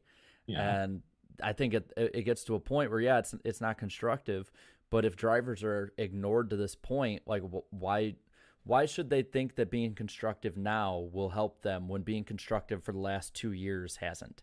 They've been constructive behind the scenes. I'm okay with them going public. I just prefer when there's a potential solution they're working towards, as opposed to just, in the case of Hamlin, the beginning of the weekend, just calling on, not elaborating, just saying we need new leadership. It's like, that's okay. That's fine. I guess that's constructive, but that's not going to fix everything. That's just going to slow things down. If you bring in a whole new team of leadership, let's get practical. That he knows that's not practical. So that's my only issue with it. I don't have an issue with them going public if they don't feel listened to. I just prefer, constructive criticism. But I also don't like Jeff Burton, who's supposed to be sort of an impartial media member in this respect. He's supposed to sort of toe that line between the drivers and NASCAR. I don't really like him wearing the NASCAR hat so heavily in this case and trying to corral the drivers into doing something that the brand would prefer them to do. It obviously didn't work. Not this weekend at least. Yeah. And well, looking at some of the other guys who had brought up a lot about it, Chase Elliott, who has routinely been somebody who keeps his opinions on this kind of stuff to himself, had even said that he's blown away that safety has regressed and sees it super surprising that we've allowed it to happen this far. You know, Denny Hamlin said the car should be redesigned. I believe Justin Marks, even though he wasn't going as far as Hamlin, said a next gen 2.0 is necessary. The interesting one is Ross Chastain, in my opinion. He said a whole lot of nothing. Well, but saying that Denny Hamlin doesn't speak for us all. Yeah, and then he went on to okay, say, you know, I have my opinions, and sometimes saying nothing speaks just as loudly. And I like, what does that mean? What? I don't know what you think. Yeah, I feel like Chastain took a minute to let their personal issues come out in that. Yeah, I think he was just annoyed that the question was about Hamlin. Or maybe he's trying to put on the old NASCAR cap too, to an extent. Maybe. Well, too. to be fair, Justin Marks earlier in the week was getting ripped on by drivers for taking too much of a towing the line stance, and then one of his drivers right after takes a very similar stance. I feel like that's more just, you know, you've seen Trackhouse, we're all in for the team. Well, and this we still are too, I think. In a way, I get it. They're still such a new team. They don't want to step on NASCAR's toes, but also too, don't forget Brendan Gaughan's comments too on Sirius XM radio. He was I don't think these cars hit as hard as you know, the old cars did back in the 90s against hard walls. Yeah. Hey, your brain is only scrambled, not completely lights out. God, Buck up, bucko. Jeez, Like, man. So I'll say this, and I think Hamlin talked about it a little bit, but Chase Elliott got into it a little bit more. I think he brings up the more important question is, NASCAR for the past couple of years, as they were developing this car, they had certain numbers that they were looking at. And they've talked about them before, and I don't know what they call it explicitly, but you know, they have their ways of measuring the forces drivers have been feeling on impact, or that the cars experience on impact, and they, you know, judge, you know, hey, how fast were they going? What was the angle? Like, how head on did they hit the wall? They have all sorts of things they've calculated, and every number, I guess every number for the most part that they've calculated over the past couple of years designing this car has told them that the car crashes fine, or that the hits aren't as bad as the drivers have been saying they've been. Now, the drivers, going all the way back to probably William Byron's crash in testing 2 years ago, have been at least voicing some concerns about, hey, this car felt like it's a little stiffer. It hits a little harder. NASCAR then looks at the numbers and says, well, wait, our numbers are saying that it doesn't. So there's been a disconnect there. How did that happen? How did what the numbers NASCAR are relying on end up not lining up with what the drivers are experiencing this different? Like, how is that so disconnected? That's the real problem. Didn't they do a lot of simulator testing? Which is why so there's an issue with their simulator. Exactly. Yeah. Like that's maybe where it is. It's like, damn, you got to scrap all the computer numbers you guys have been using because clearly they aren't right. I mean, the simulation stuff, I get it. Like, I mean, you know, it's a way to sort of, you know, save some money on like test costs and all that stuff. But like at the same time, it doesn't compare to the real thing, though. To actually getting out there, getting real actual data, you know. And some of it was COVID restraints. They had a hard time scheduling. Yeah, some of that stuff's understandable too. But then, I mean, you know, like, yeah, I get, you know, like there was a bunch of other stuff. I'm not excusing them. I'm literally just saying, like, that is the problem. How did their simulation, how did their numbers end up so far off from reality? It appears, you know, how did that happen? And how do we prevent that from happening again? Cutting corners to get it out faster. Because remember, didn't they delay it a year because of COVID and stuff? Yes, they delayed it a year. And then even during testing, like, and going into the winter and through the winter, like, they didn't have all the parts ready to go or all the parts like completely decided on. Remember, like the 670 package thing was a last minute deal. But that's our last minute deal, pretty much the final like 10% of this. And that 10% makes a huge ass difference, it seems. But, you know, it might have been a blessing in disguise that it got delayed a year, because imagine if it would have came out like in 2021 with all the issues it has now. Like, I mean, if it came out in 2021, it would only have been if there wasn't 2020 that happened. So we'd be dealing with the same stuff just a year earlier. Perhaps they did, remember, make some changes to the front rear clips during the off season, right? Like the last few months before this car hit the track, they did make a few small modifications to try and cushion the impacts a little bit more. So that's what I mean. I think they've been aware of this issue. I just think perhaps NASCAR hasn't fully comprehended the severity of it, because again, their numbers are showing them good stuff. Drivers during testing are saying, hey, this car hurts more when it hits. So Okay, but our numbers don't say that. But okay, just to be safe, we'll make these couple of modifications and we'll start the season. We got to get this car out. We can't delay it another year. The teams won't let us delay it another year. You know what I'm saying? So I think that's probably what happened. But to say NASCAR is just not listen to them at all for 2 years, I don't think that's true either. Have they been as quick to respond as the drivers would like? No. Some of that's just because it's now everything's owned by NASCAR. The teams aren't able to, work the extra hours themselves and fix the cars themselves. They have to wait for an approval process. NASCAR has to okay things with all the vendors, with all the teams. It's just slower now. So issues take longer to be solved. And I think that's why drivers are getting more frustrated. So then how moving forward do they fix that? Because if somebody in their 20s, like Alex Bowman, who is somebody who honestly at this age should not be getting concussions from what both inside and visually was a mild hit, should not be getting injuries like that. Like a slower process to fix that over time, a slower process to update these things. It's just going to lead to more drivers getting hurt like this and ultimately shorter careers, which NASCAR at this point cannot afford. No, I wholeheartedly agree on that point. They have a crash test that I think is happening tomorrow, maybe in Ohio. Start there. It sounds like they're based on things we've heard Andy Petrie say. Who was it? I think it was Greg Ives. I heard talking about it this weekend. There's several in the garage we're talking about. There are some potential edits and fixes coming down the pipeline that might be ready to be implemented before 2023. Will they be enough?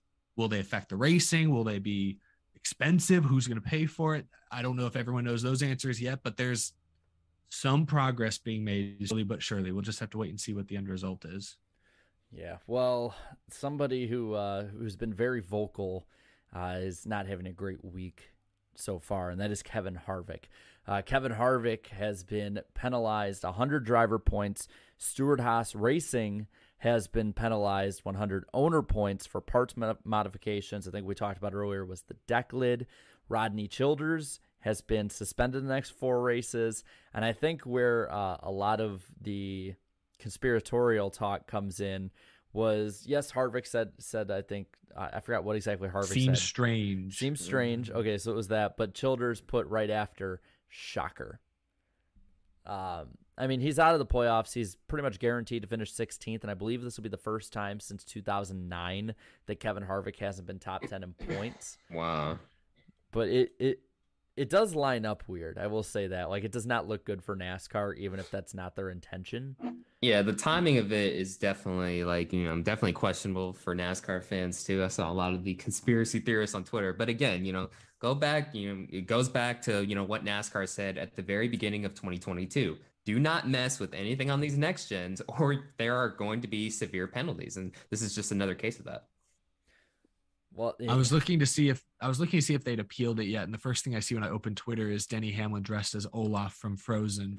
So I'm gonna assume they haven't appealed it. So that's my issue. Yeah, I don't believe so. It sounds like the issue is they modified a single source part. In this case, it sounds like the deck lid, a body modification. A few reported that it was an aerodynamic sensitive part of the car.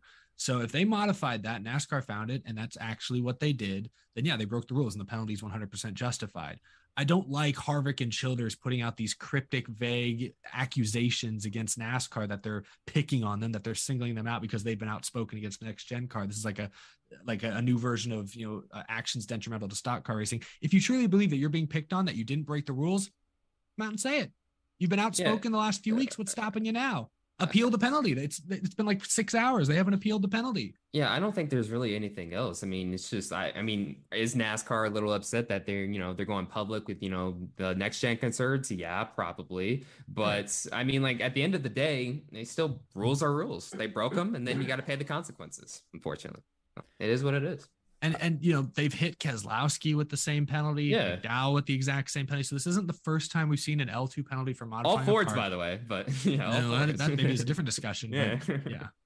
I will say though that Kevin Harvick at this point, like at least he had something to race for. No matter what it is at this point, whatever Harvick believes it is, I don't think Harvick's gonna stop saying any of this stuff. I think that now all we have is a pissed off, scorched earth Harvick who is going to be probably really spicy these last 5 weeks of the season. Yeah. Well, I did see. I put it away. He did tweet something about he's having a good night tonight. Apparently, he's camping with his kids, I believe. So he's no problems here. Harvick is happy. Harvick tonight. He's let all these troubles float away, at least for the time being. So until he gets to the track and gets all the media in his face, then it's until he shows up and it's not Rodney Yeah. Childers on his pit box, and he's like, "Oh shit, geez, okay." all right, time to be 2002 Harvick. For what it's worth, Steve Phelps did say that I didn't remember his exact words, but he called it like ridiculous or absurd that NASCAR has any sort of vendetta against Harvick, and that the penalty from what he can tell is correct, like was correctly determined. Well, I mean, to be fair, he's never going to be like, of course we're against Harvick, man. Yeah, of Let's course do we it." are. I know, but he I didn't say know. no comment. He Yeah. made a strong rebuttal, I suppose, to the conspiracy theorists out there. I don't know. I mean, it's better than the guy from before. But I mean, that pretty much covers for most part. Did I curse? Someone said in the chat I cursed. I I don't know. don't think you did. I didn't think I did, but everyone in the Did you, chat I don't said know, did maybe you say we're just like so used to damn or it. something? I don't know. maybe I did. Yeah, I Yeah, honestly, at this point, it just slips out from you, so I don't know. this is my Yeah. outlet. I don't curse on my show ever. I don't curse that much in real life. When I get on this show, it's like, Yeah. y'all bring out.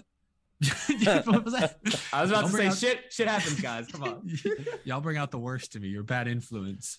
I blame the chat. I blame the chat for pulling ahead in the points. The further ahead in the points you guys get each week, the more Mhm.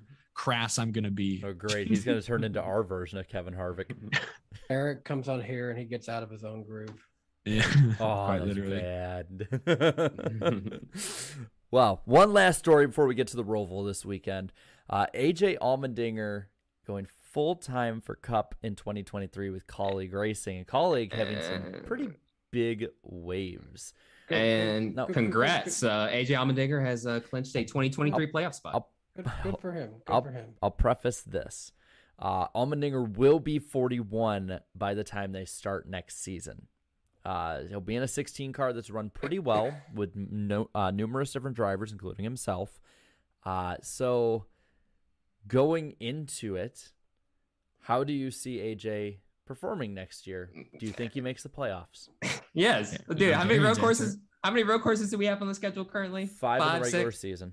Yeah, so he's bound to win at least one of those next year. Well, I don't want to say that because he was in a position to win Coda, but then ultimately things happened. He didn't, so he has not won this year. I don't want to say yes, he will win next year. What? We can't say that. He's running full time next year, though. More opportunities, more time to prep. He's to been in prepare. every road course race this year, hasn't he? That is true. Yeah.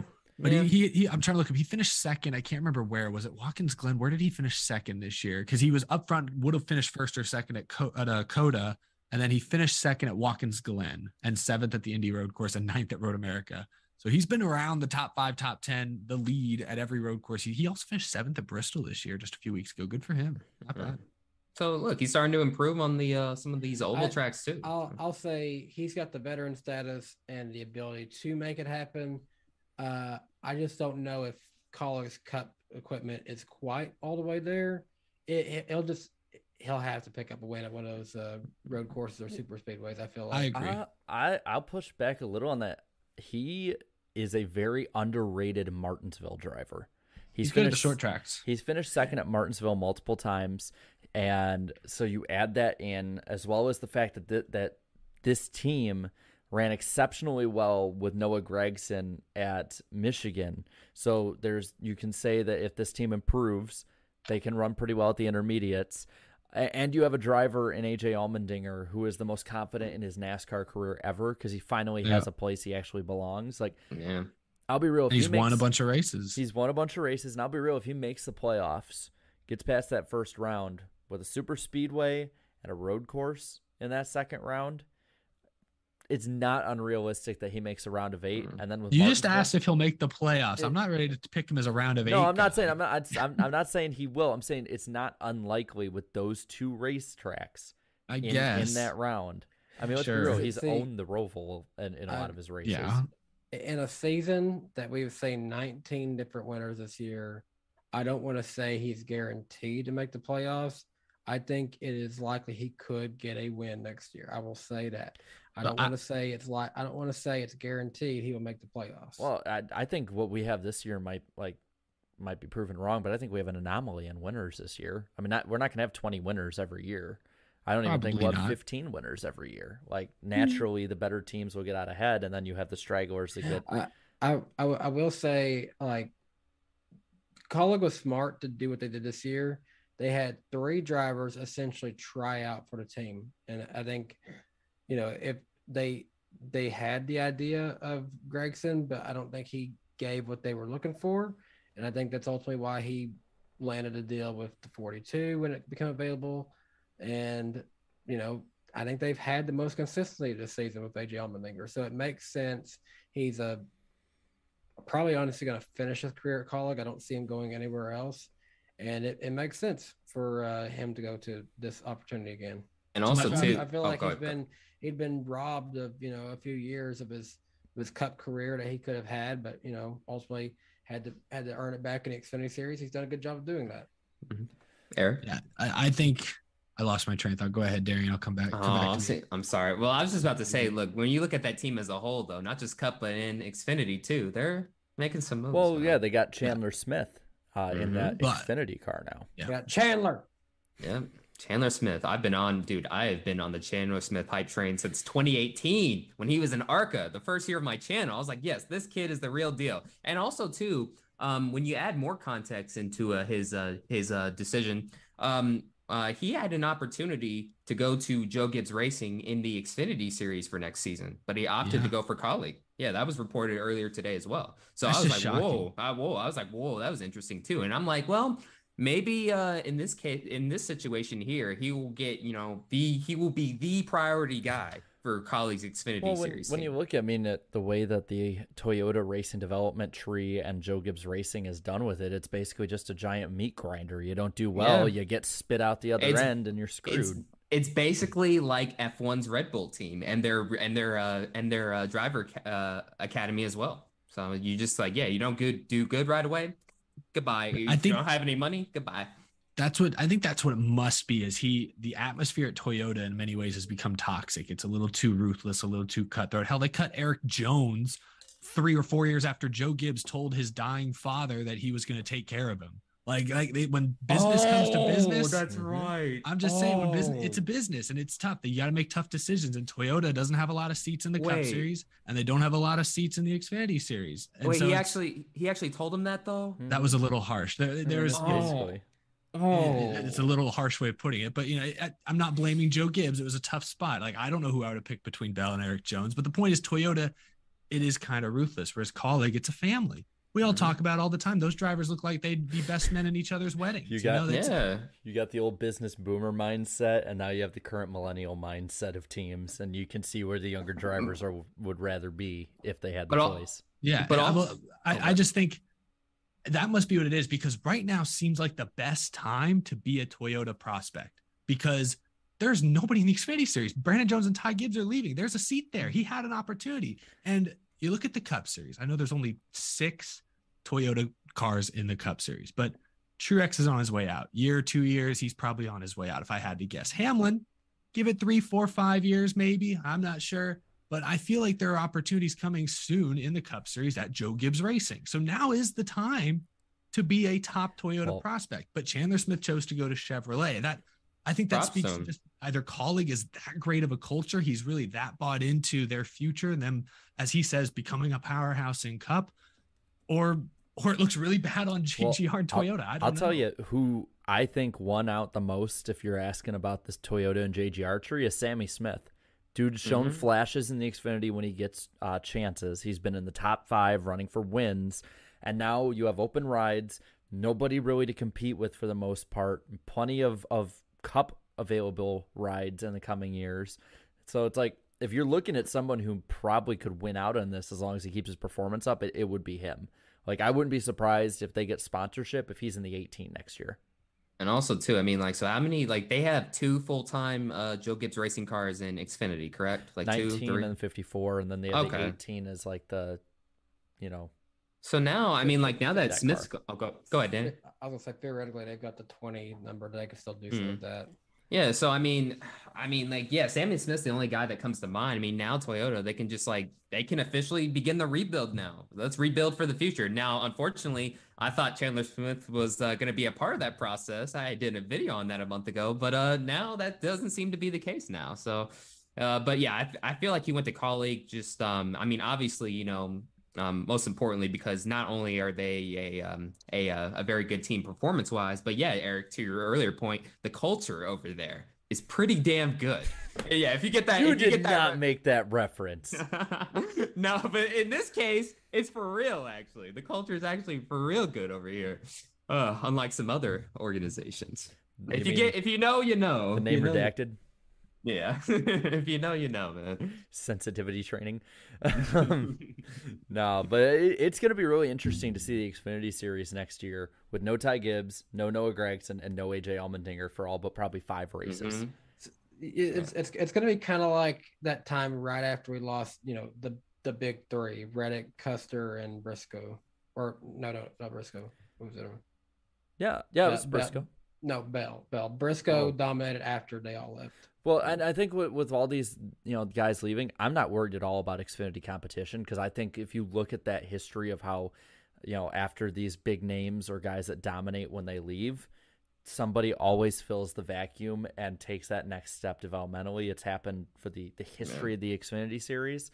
So I'm excited. There's going to be a lot of new faces in the top 2 series next year, and it's going to be really interesting to see. But I do know one thing, based on the social media reaction, like nobody feels bad for Toyota at all. Like ever since Kyle Busch left and stuff, and like ever since, you know, they haven't been as good this year, not a single soul feels bad for them at all. Like that. Yeah. They got Tyler Reddick. Let's remember that Toyota at the beginning of all this, they did snatch a top driver and get him in their camp. Now, since then they've lost a lot, or they've lost a good handful of big names, but they did get one. So I don't know. The score is, I don't know where the score is exactly, but it's, yeah, it's definitely rebuild time though. All I'm going to say is I got a meme after the podcast I'm tweeting out, and it has something to do with this. But we'll leave it at that. Man, this was a busy week, and we got an even busier weekend coming up with the Charlotte Roval. So, guys, you want to jump on into that? Let's have some fun with this. Yes, let's do it. All right. Go ahead. So, and by the way, thank you everybody in the chat and everyone watching. Still over 500. You guys are badasses. Click that like button. And let's get right into the Roval weekend. Starting off with the Xfinity race, the Drive for the Cure 250. 67 laps starting at 3 p.m. Eastern time on NBC and PRN. That is big NBC for the Xfinity Series. Weather looking pretty good, 70 degrees, partly sunny, and only 11% chance of rain. But who cares? We got rain tires. Who cares? Defending winner of this race, AJ Allmendinger. Then we go to the Cup race. The Bank of America Roval 400, 109 laps, starts at 2 p.m. Eastern time on Big NBC and PRN, and it's looking like it's going to be 71, mostly sunny, and only a 7% chance of rain. Last year's the defending winner, last year's winner, Kyle Larson. And we're going to hear that a lot towards the end of the year. I'm just letting you know now. Kyle Larson, defending winner. Darian, who we got as our favorites and underdogs and everything in between when it comes to the betting odds this week? Yes, it's about that time for the Darian's betting odds on the NASCAR Weekly Podcast. The favorites, shocker, Chase Elliott enters this weekend as the odds-on favorite at plus 500 to win the race. Tyler Reddick plus 600, Kyle Larson plus 800, Denny Hamlin and AJ Allmendinger plus 1,200 apiece. Best of the rest is William Byron at plus 1,200, Joey Logano, Daniel Suarez, Christopher Bell, and Austin Cindric, all plus 1,500. As for the underdogs, Kyle Busch plus 3,000. Oh, so weird to have Kyle Busch as an underdog, but it's been that kind of season. So, but again, Kyle Busch plus 3,000, as well as Michael McDowell, Eric Jones plus 5,000, as well as Brad Keselowski, and finally Ty Gibbs is plus 10,000. And before we move on to pick points, the NWP fantasy overall standings, it looks like Trevor Sports 98 is starting to get a bit of a cushion too. He has well over 100 points over 48 Nation. In third is Toyota Tough, fourth is Jets 48, and rounding out the top 5 in the overall standings is RPG Racing 2. As for the playoffs though, Adam Cub Racing is currently first over Trevor Sports 98, followed by Larson Fan 5, Danny B. Wife in 4th, and McCaffrey Motorsport is in 5th. Good job, Danny. Or wait, is that McCaffrey or no? Mahaffrey Motorsport. There you go. He's in P5. Thank Danny you. Danny B. Wife, good job. Yeah. Good job, wife. And then the You pick did good. points. I've seen people asking boy. about the pick points. No, let's all not talk stream. about the pick No, points. no, we gotta. Dude, you love talking about the pick points I- all season. Come Anyway, on now. here's Keep what that we same got. energy, Eric. Here's what we got. The chat is leading at 523, and their lead now is 9 points over the man right Wow. below me. In 3rd is the man that's diagonal from me, somewhere down there, Danny. He is minus 63. The man beside me, Darian, is minus 64. And me, I'm in the cellar, but only minus 65. Yeah, And we I really looked- close. And you know what? I looked at the points after Kansas. In the last 2 weeks, whoever's in last has made up 23 points on the leaders, which means if you go at that rate, we could all be on top of each other when it comes to the championship battle. by the end Hey, of I the like year. the sound of that. I just still don't get how I actually lost a point in my distance because I had. Jarrett's cooking the books. Well, nope. You also had to blame the fact that Emp got the Xfinity pick correct.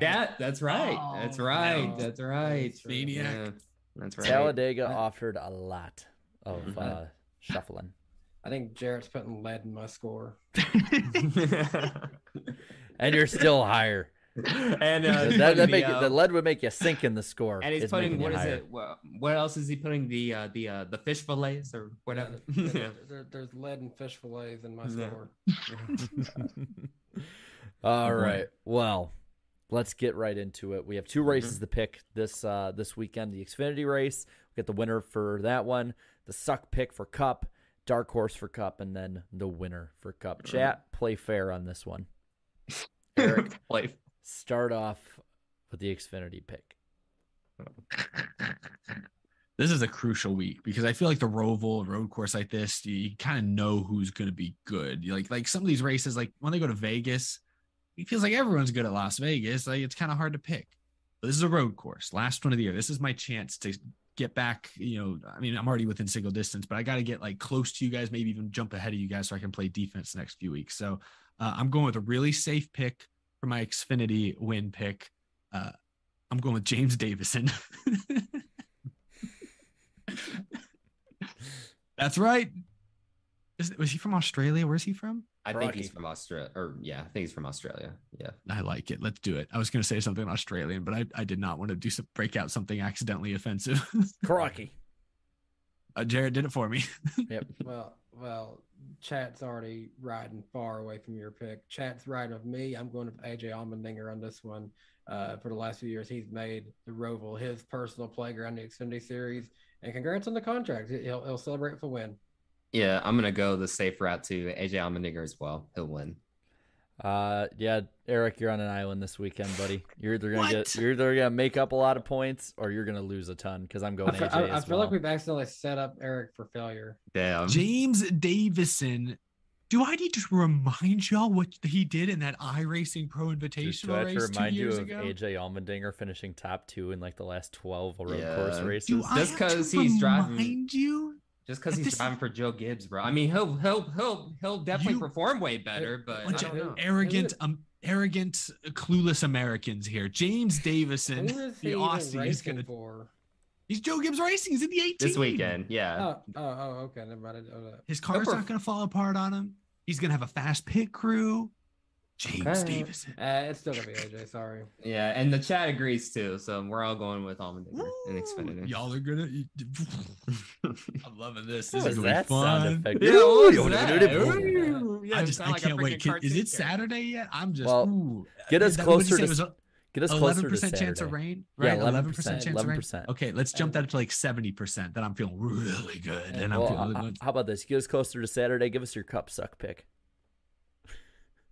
I didn't really think that far ahead. I was really excited about my James Davison pick. We'll go Harvick. Not gonna have his crew chief, most likely, unless they appeal, I guess. Oh, I'm going with the Roval's favorite rage quitter, Kyle Busch. Yes, the typical suck pick on road courses, it seems. Bubba Wallace. There you go. Yeah, I'm going Kyle Busch as well. And Chat. The chat. I don't think they've caught up yet. We went so fast, they're still talking about my excellent and very intelligent James Davison pick. I'm seeing some 10, and it's looking more like it's a 10. Yeah, it's Almirola. Yeah. Damn, they're playing it safe. Here they all come. It's Almirola. Yep. All right. Man, dude, IDK and like his guys have scarred our chat. They have. They're never picking him again. All right, who's a dark horse this weekend, Eric? Can I pick Christopher Bell? Toyota's struggled at the road courses. He's been probably their best road course driver this season. He's 11th in the playoff standings, needs a win. I don't think he wins, but I think he's going to make it interesting. I think he'll be in contention to kind of worry some of the contenders. So I'll go Christopher Bell as my dark horse. Okay. This is always my underdog on road courses, Joey Hand. He's pretty solid, even for Rick Ware equipment. So. Hey, man, this guy's been on a roll this season. Amazing season by the team standards, man. They're on to something, man. They just got to find the right young driver to develop around. I think they have that in the Truck Series currently. But right now, this guy's currently putting the team on his back. Michael McDowell, I think he'll have an awesome weekend. McDowell supremacy, baby. That's my pick, too. He's going to be in the top 10 again. Looks like the chat is also going with you guys. Chat seems to be pretty smart. They're leading the points after all. Yeah, right, yeah. Even despite the Almirola chaos, they're still leading. So that's good. I'm about to buy a James Davison T-shirt for this weekend. I need it. You can redeem yourself this next one for what is it, Darian? Yes, that's right. Who's gonna win? Yeah. You completely went silent. He's like, who's gonna? Oh, I did? Okay. Yeah. Who's gonna win? That's Who's gonna win at the Roval? Eric. All right, Chad, I'm trying to read your mind. I went way out on a limb on my first pick. I'll be honest. I'm very confident. I have the utmost confidence in James Davison. But yeah, that's a little out of left field. I'm with you there. You guys probably didn't realize he was on the entry list at first. No, I would. Well, I'm talking about the chat because I didn't know until this morning. I had to look it up. But for the Cup race, I'll go with the guy who's been there, done that. Pretty standard. I'll go Kyle Larson.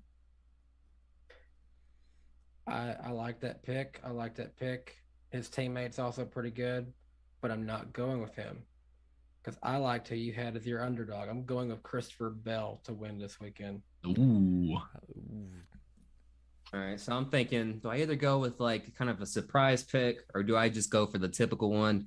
I'm like, you know what? I'm already so far back in points. I'm kind of trying to make up some spots. So I'm like, yeah, I'll just go the safer route. I think Chase Elliott, he's on a roll, and he'll win at the Roval this weekend. I think Elliott's probably the best pick of the three that you guys have put out there so far, but he is not the best pick. He is the second best pick of the weekend. He's been second a couple of times this year to a certain man in the 8 car. That is Tyler Reddick. Tyler Reddick is my pick. I was also thinking about him, but I think this is a good time for either Elliott or Bell. Yeah. So to go over it again, who did Eric pick again? I'm sorry. I had Larson. Okay, Larson. Okay. The chat, I think, is between Elliott or Larson. Yeah. But there's a few new numbers starting to trickle in. There's two. Chat. Chat. We had the same pick last weekend. It worked out for us pretty well. We gained some points. So you want to do it again? Poll so I can put another one out. Should I just put a poll between 9 and the 5? Sure, go for it. I don't even think it's a question. Honestly, that's just me. Well, I'm starting to see some AJs though. So you got to put the 9 in there because I don't want to. I'm not just going to give him Larson. That's the same pick as me. That doesn't make it interesting. I want to at least give him a chance to pick somebody else. Like definitively. I'm seeing a lot of repeats too. That's the big problem. That's making it harder for me. I think it's going to end up being Larson. I think they're going to pick the same as you, but I'll put the poll there while we read super chats. That's fine. I'll put all my eggs in the James Davison basket. I'm not afraid. You do that. Yeah. Good luck. James Davison blows up on lap 3. I thought it was Davidson, like with an extra D for the longest time, but I got it right today. I'm not gonna laugh at you because Darian will say it blows up lap 3 and watch it's AJ that does. I've learned my lesson. Yeah. I don't talk. Remember the Daytona road course? I think it was with Cindric. What was he and Allmendinger doing in stage 1? They took each other out of that race. Yeah. I'm not talking Jack. Ty Gibbs' first win was a Mickey win. Just saying, just throwing it out there while I'm just saying things. Okay, now you're just trying to do stuff to make everyone at home on your side now. I'm just trying to distract the chat so they'll pick Elliott. Please tell me they're picking Elliott. Oh my gosh. That's what I was saying. I thought it was undoubtedly the 9. Oh, I thought you were saying it was Whoa. undoubtedly Yeah, I Larson. thought you were saying No, Yeah. no, it was undoubtedly 9 is what I saw. Oh, Yeah. Well, All I'm right, gonna chat. I'm Let's gonna do let it. it, I'm gonna let it roll while I read these super chats off here. Andrew Meyer, thank you for the 2. Matty D's Talladega Redemption was long overdue. yeah. Mhm. It's fun. It's good. It is kind of ironic because that's also the same track he kind of like ended his Cup career. Mm-hmm. Alex, thank you for the 2. Do you think the Wood brothers regret letting Matt DiBenedetto go? No, I don't think they do. No, not that really. Dex money made up for it. Probably. Elite Precision 29, thanks for the 10. I feel like if Talladega had a pit road wall, then NASCAR wouldn't have thrown the caution for Hemrick. Honestly, every track should have one. Good call by NASCAR, though. Better safe than sorry. He was already out of pit road at that point anyway. Ross Crash Stain, thank you for the 5. With the NFL moving to Thursday Night Football exclusively to Amazon Prime, what are the odds that this happens in NASCAR's next TV deal? I think better than people will give it credit for, but not over 50% likely. Like, it's still unlikely, but likely-ish. I don't know. I have a hard time explaining that. Media will change a lot in the next 3 years. I don't know. Antar Das, thank you for the 5. If you want some fantasy football advice, start Hawkinson. Tight end for the Lions, 40 points. I mean, I got their running back, and he's been pretty good. He's just giving this info out for free. Yeah. Man should start a podcast. I don't know if he's 4-0 like I am. There've got to be a billion fantasy football podcasts in existence, right? Like there just has to be There's a millions lot. of them. Like Yeah. anybody with a fantasy league has a podcast. You know that, right? Yeah. God, Real quick, oof.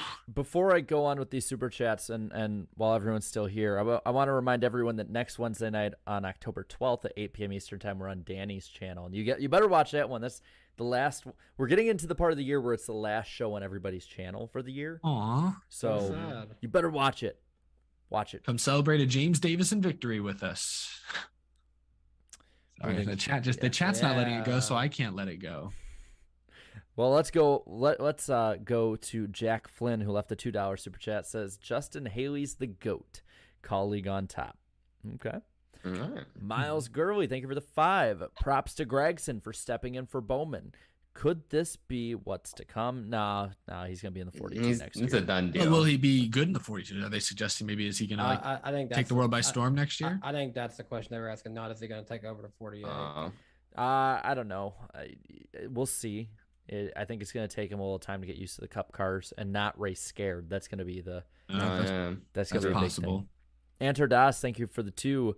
Mike Joyce shushed DW. Yes, in the 2010 Martinsville Spring Race. That's right. Left turns matter for 10. Would you prefer electric or hydrogen? If we keep a combustion engine, I'll take hydrogen.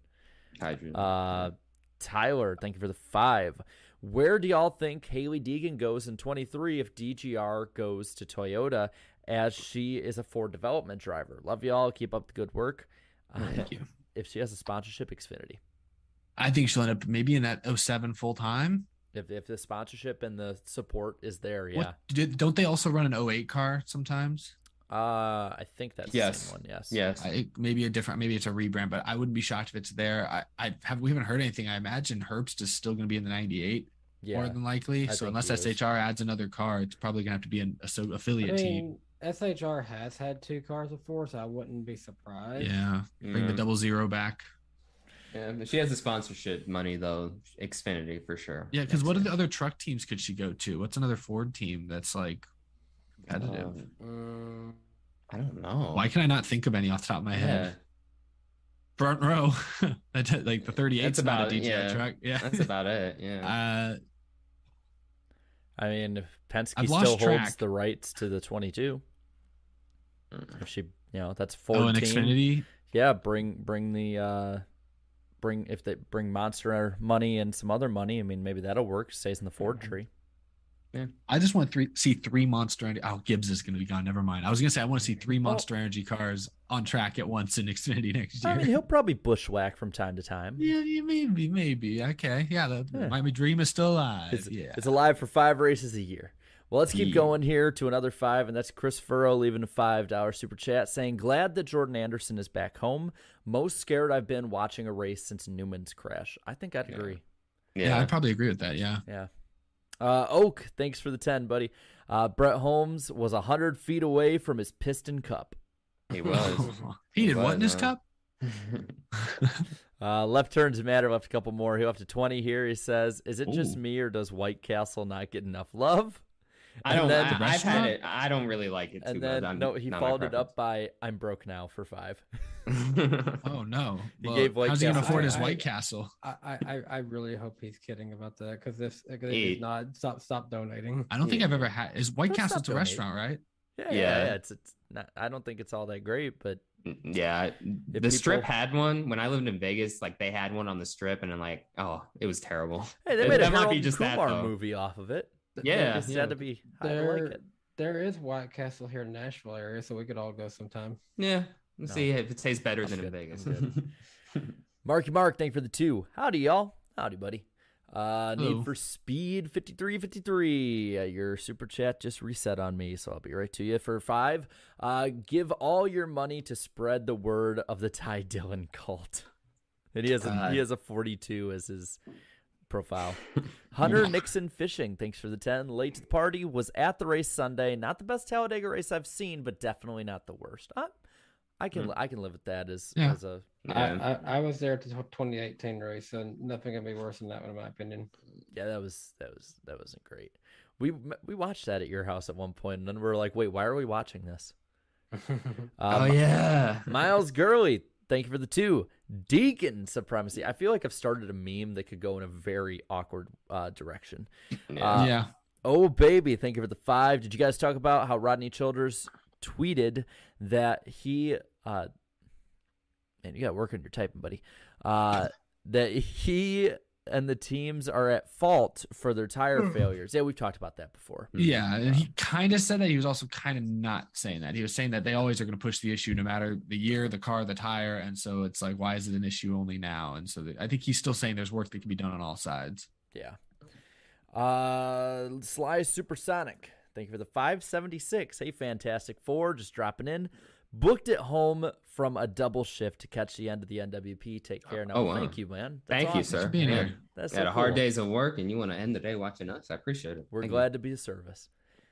Triple P Productions, thank you for the 5. Going to both Roval races this weekend. First race in 8 years, but first I'll be entering a members race at the Hall of Fame Friday morning. Nice. Nice. Very cool. Cool. Well, have fun. I've Yeah. heard from Slapshoes. He's been there every year, and he says it's like one of the greatest in-person experiences you can go to in NASCAR. And trust me, he's been at so many different tracks. He's been to the Kink at Road America. Yeah. He'd know. So have fun, buddy. Napa Racing Fan 927, thanks for the 5. With DGR going to Toyota in 23 and Deegan under Ford, who does she drive for in 23? It should be full-time trucks, but I'm okay with part-time Xfinity. I think we already talked about that. Yeah.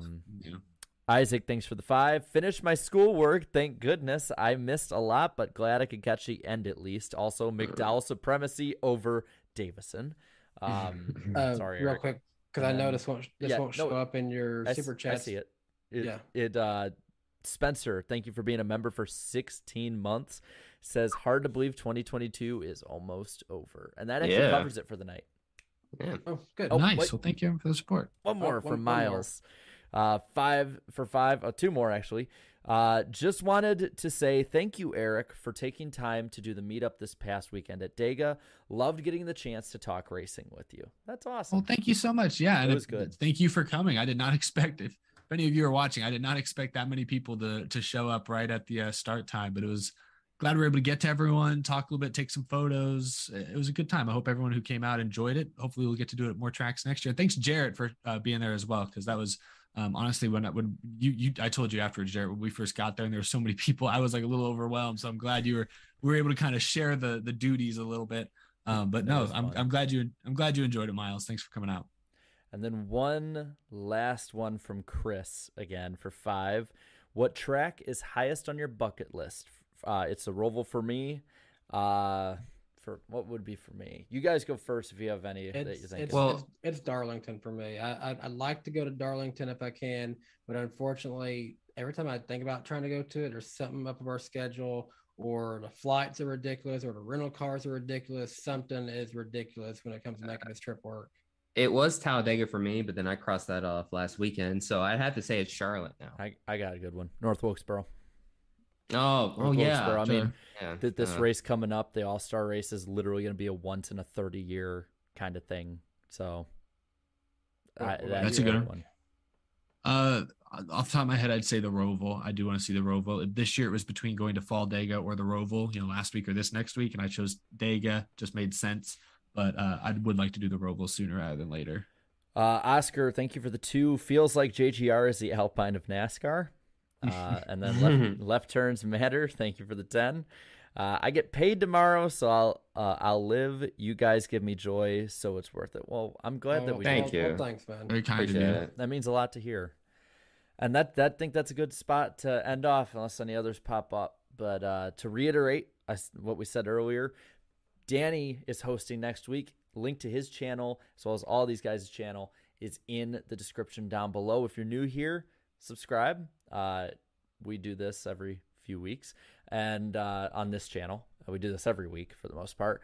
But next week on Danny's channel, Wednesday night, October 12th at 8 p.m. Eastern Time, we're going to be going over everything from the Roval, and we're going to be previewing Las Vegas. And, well, you might not see me and Darian after that because we might die in our marathon that weekend. So it might be the last show we're on. Who knows? That's how my perfect attendance No, weekend. your perfect attendance. No. Oh, I'll be there to point and laugh at them as they're running. and I'll be there to go. Last super chat from Bake the Snake for 5. It's Roval times, my dude. Let's go. Yeah, it's time. Not to put you on the spot, Jared, but do you have the perfect attendance plaque near you? I think he has it hung up now. Yep, it's hung up. It looks so good. Yeah. On that subject, did anything make it to you, Eric, this weekend? The big framed thing? Yes. Okay, hold on. Hold the phone. I'll be right back. While he's doing that, here's my picture signed by Avenged Sevenfold, so that's cool. We're just getting room tours. Right now, some little kid out there is asking, "Who's Avenged Sevenfold?" Just whatever you do, be careful what songs you find first. A little piece of heaven is great, everybody. Yeah, I love how. Sorry, I can't hear you guys, but I love how the frame. It's like the frame is not the right size. Yeah, you'll have to get a new frame, sadly. Yeah, but it's so cool. A little print of that painting from the 2013 Bristol Night Race. Thanks, Danny, for picking this up for me, and thank you, Jarrett, for transporting it across state lines. Yes, sir. All right, guys. I think we've kept these guys long enough. I think a few people need to go to bed. What do you say? We got a makeshift Dale call in here. I need to go to the bathroom again. Oh. Gosh. We don't need to know that, Darian. Yeah, why did you share that? TMI. My stomach's been hurting all day, bro. Dude, we got 5 episodes left after this, and you're giving them that to leave off a week on. Come on, man. Hey, at least it's been worse. Can be close with them. Yeah, the viewers are basically our best friends. We're like really toxic and parasocial in that respect. It's really great. All right, this is going off the rails. Outro's rolling. Bye. Green. Holy moly. Great job! Yeah! This guy. Thank you! Wow! Hell yeah. Woo-hoo! Great job, man! Now we got a crash. Car spinning left and right. Buddy, let her rip. Rain like hell, baby! Come on! Oh my God, guys! Yes! Yes! Unbelievable! You guys are the best! Yes! Yes! Yes! Yes! Oh, what a year!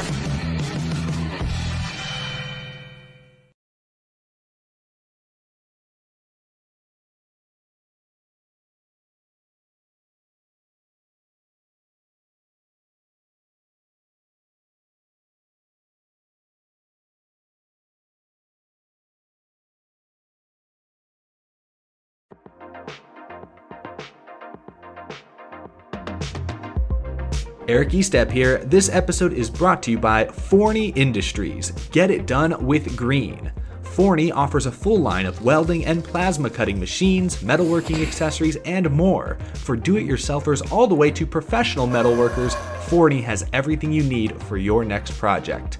Shop Forney's top-of-the-line products at forneyend.com. That's Forney, Forney, ind.com, or at an authorized Forney dealer near you.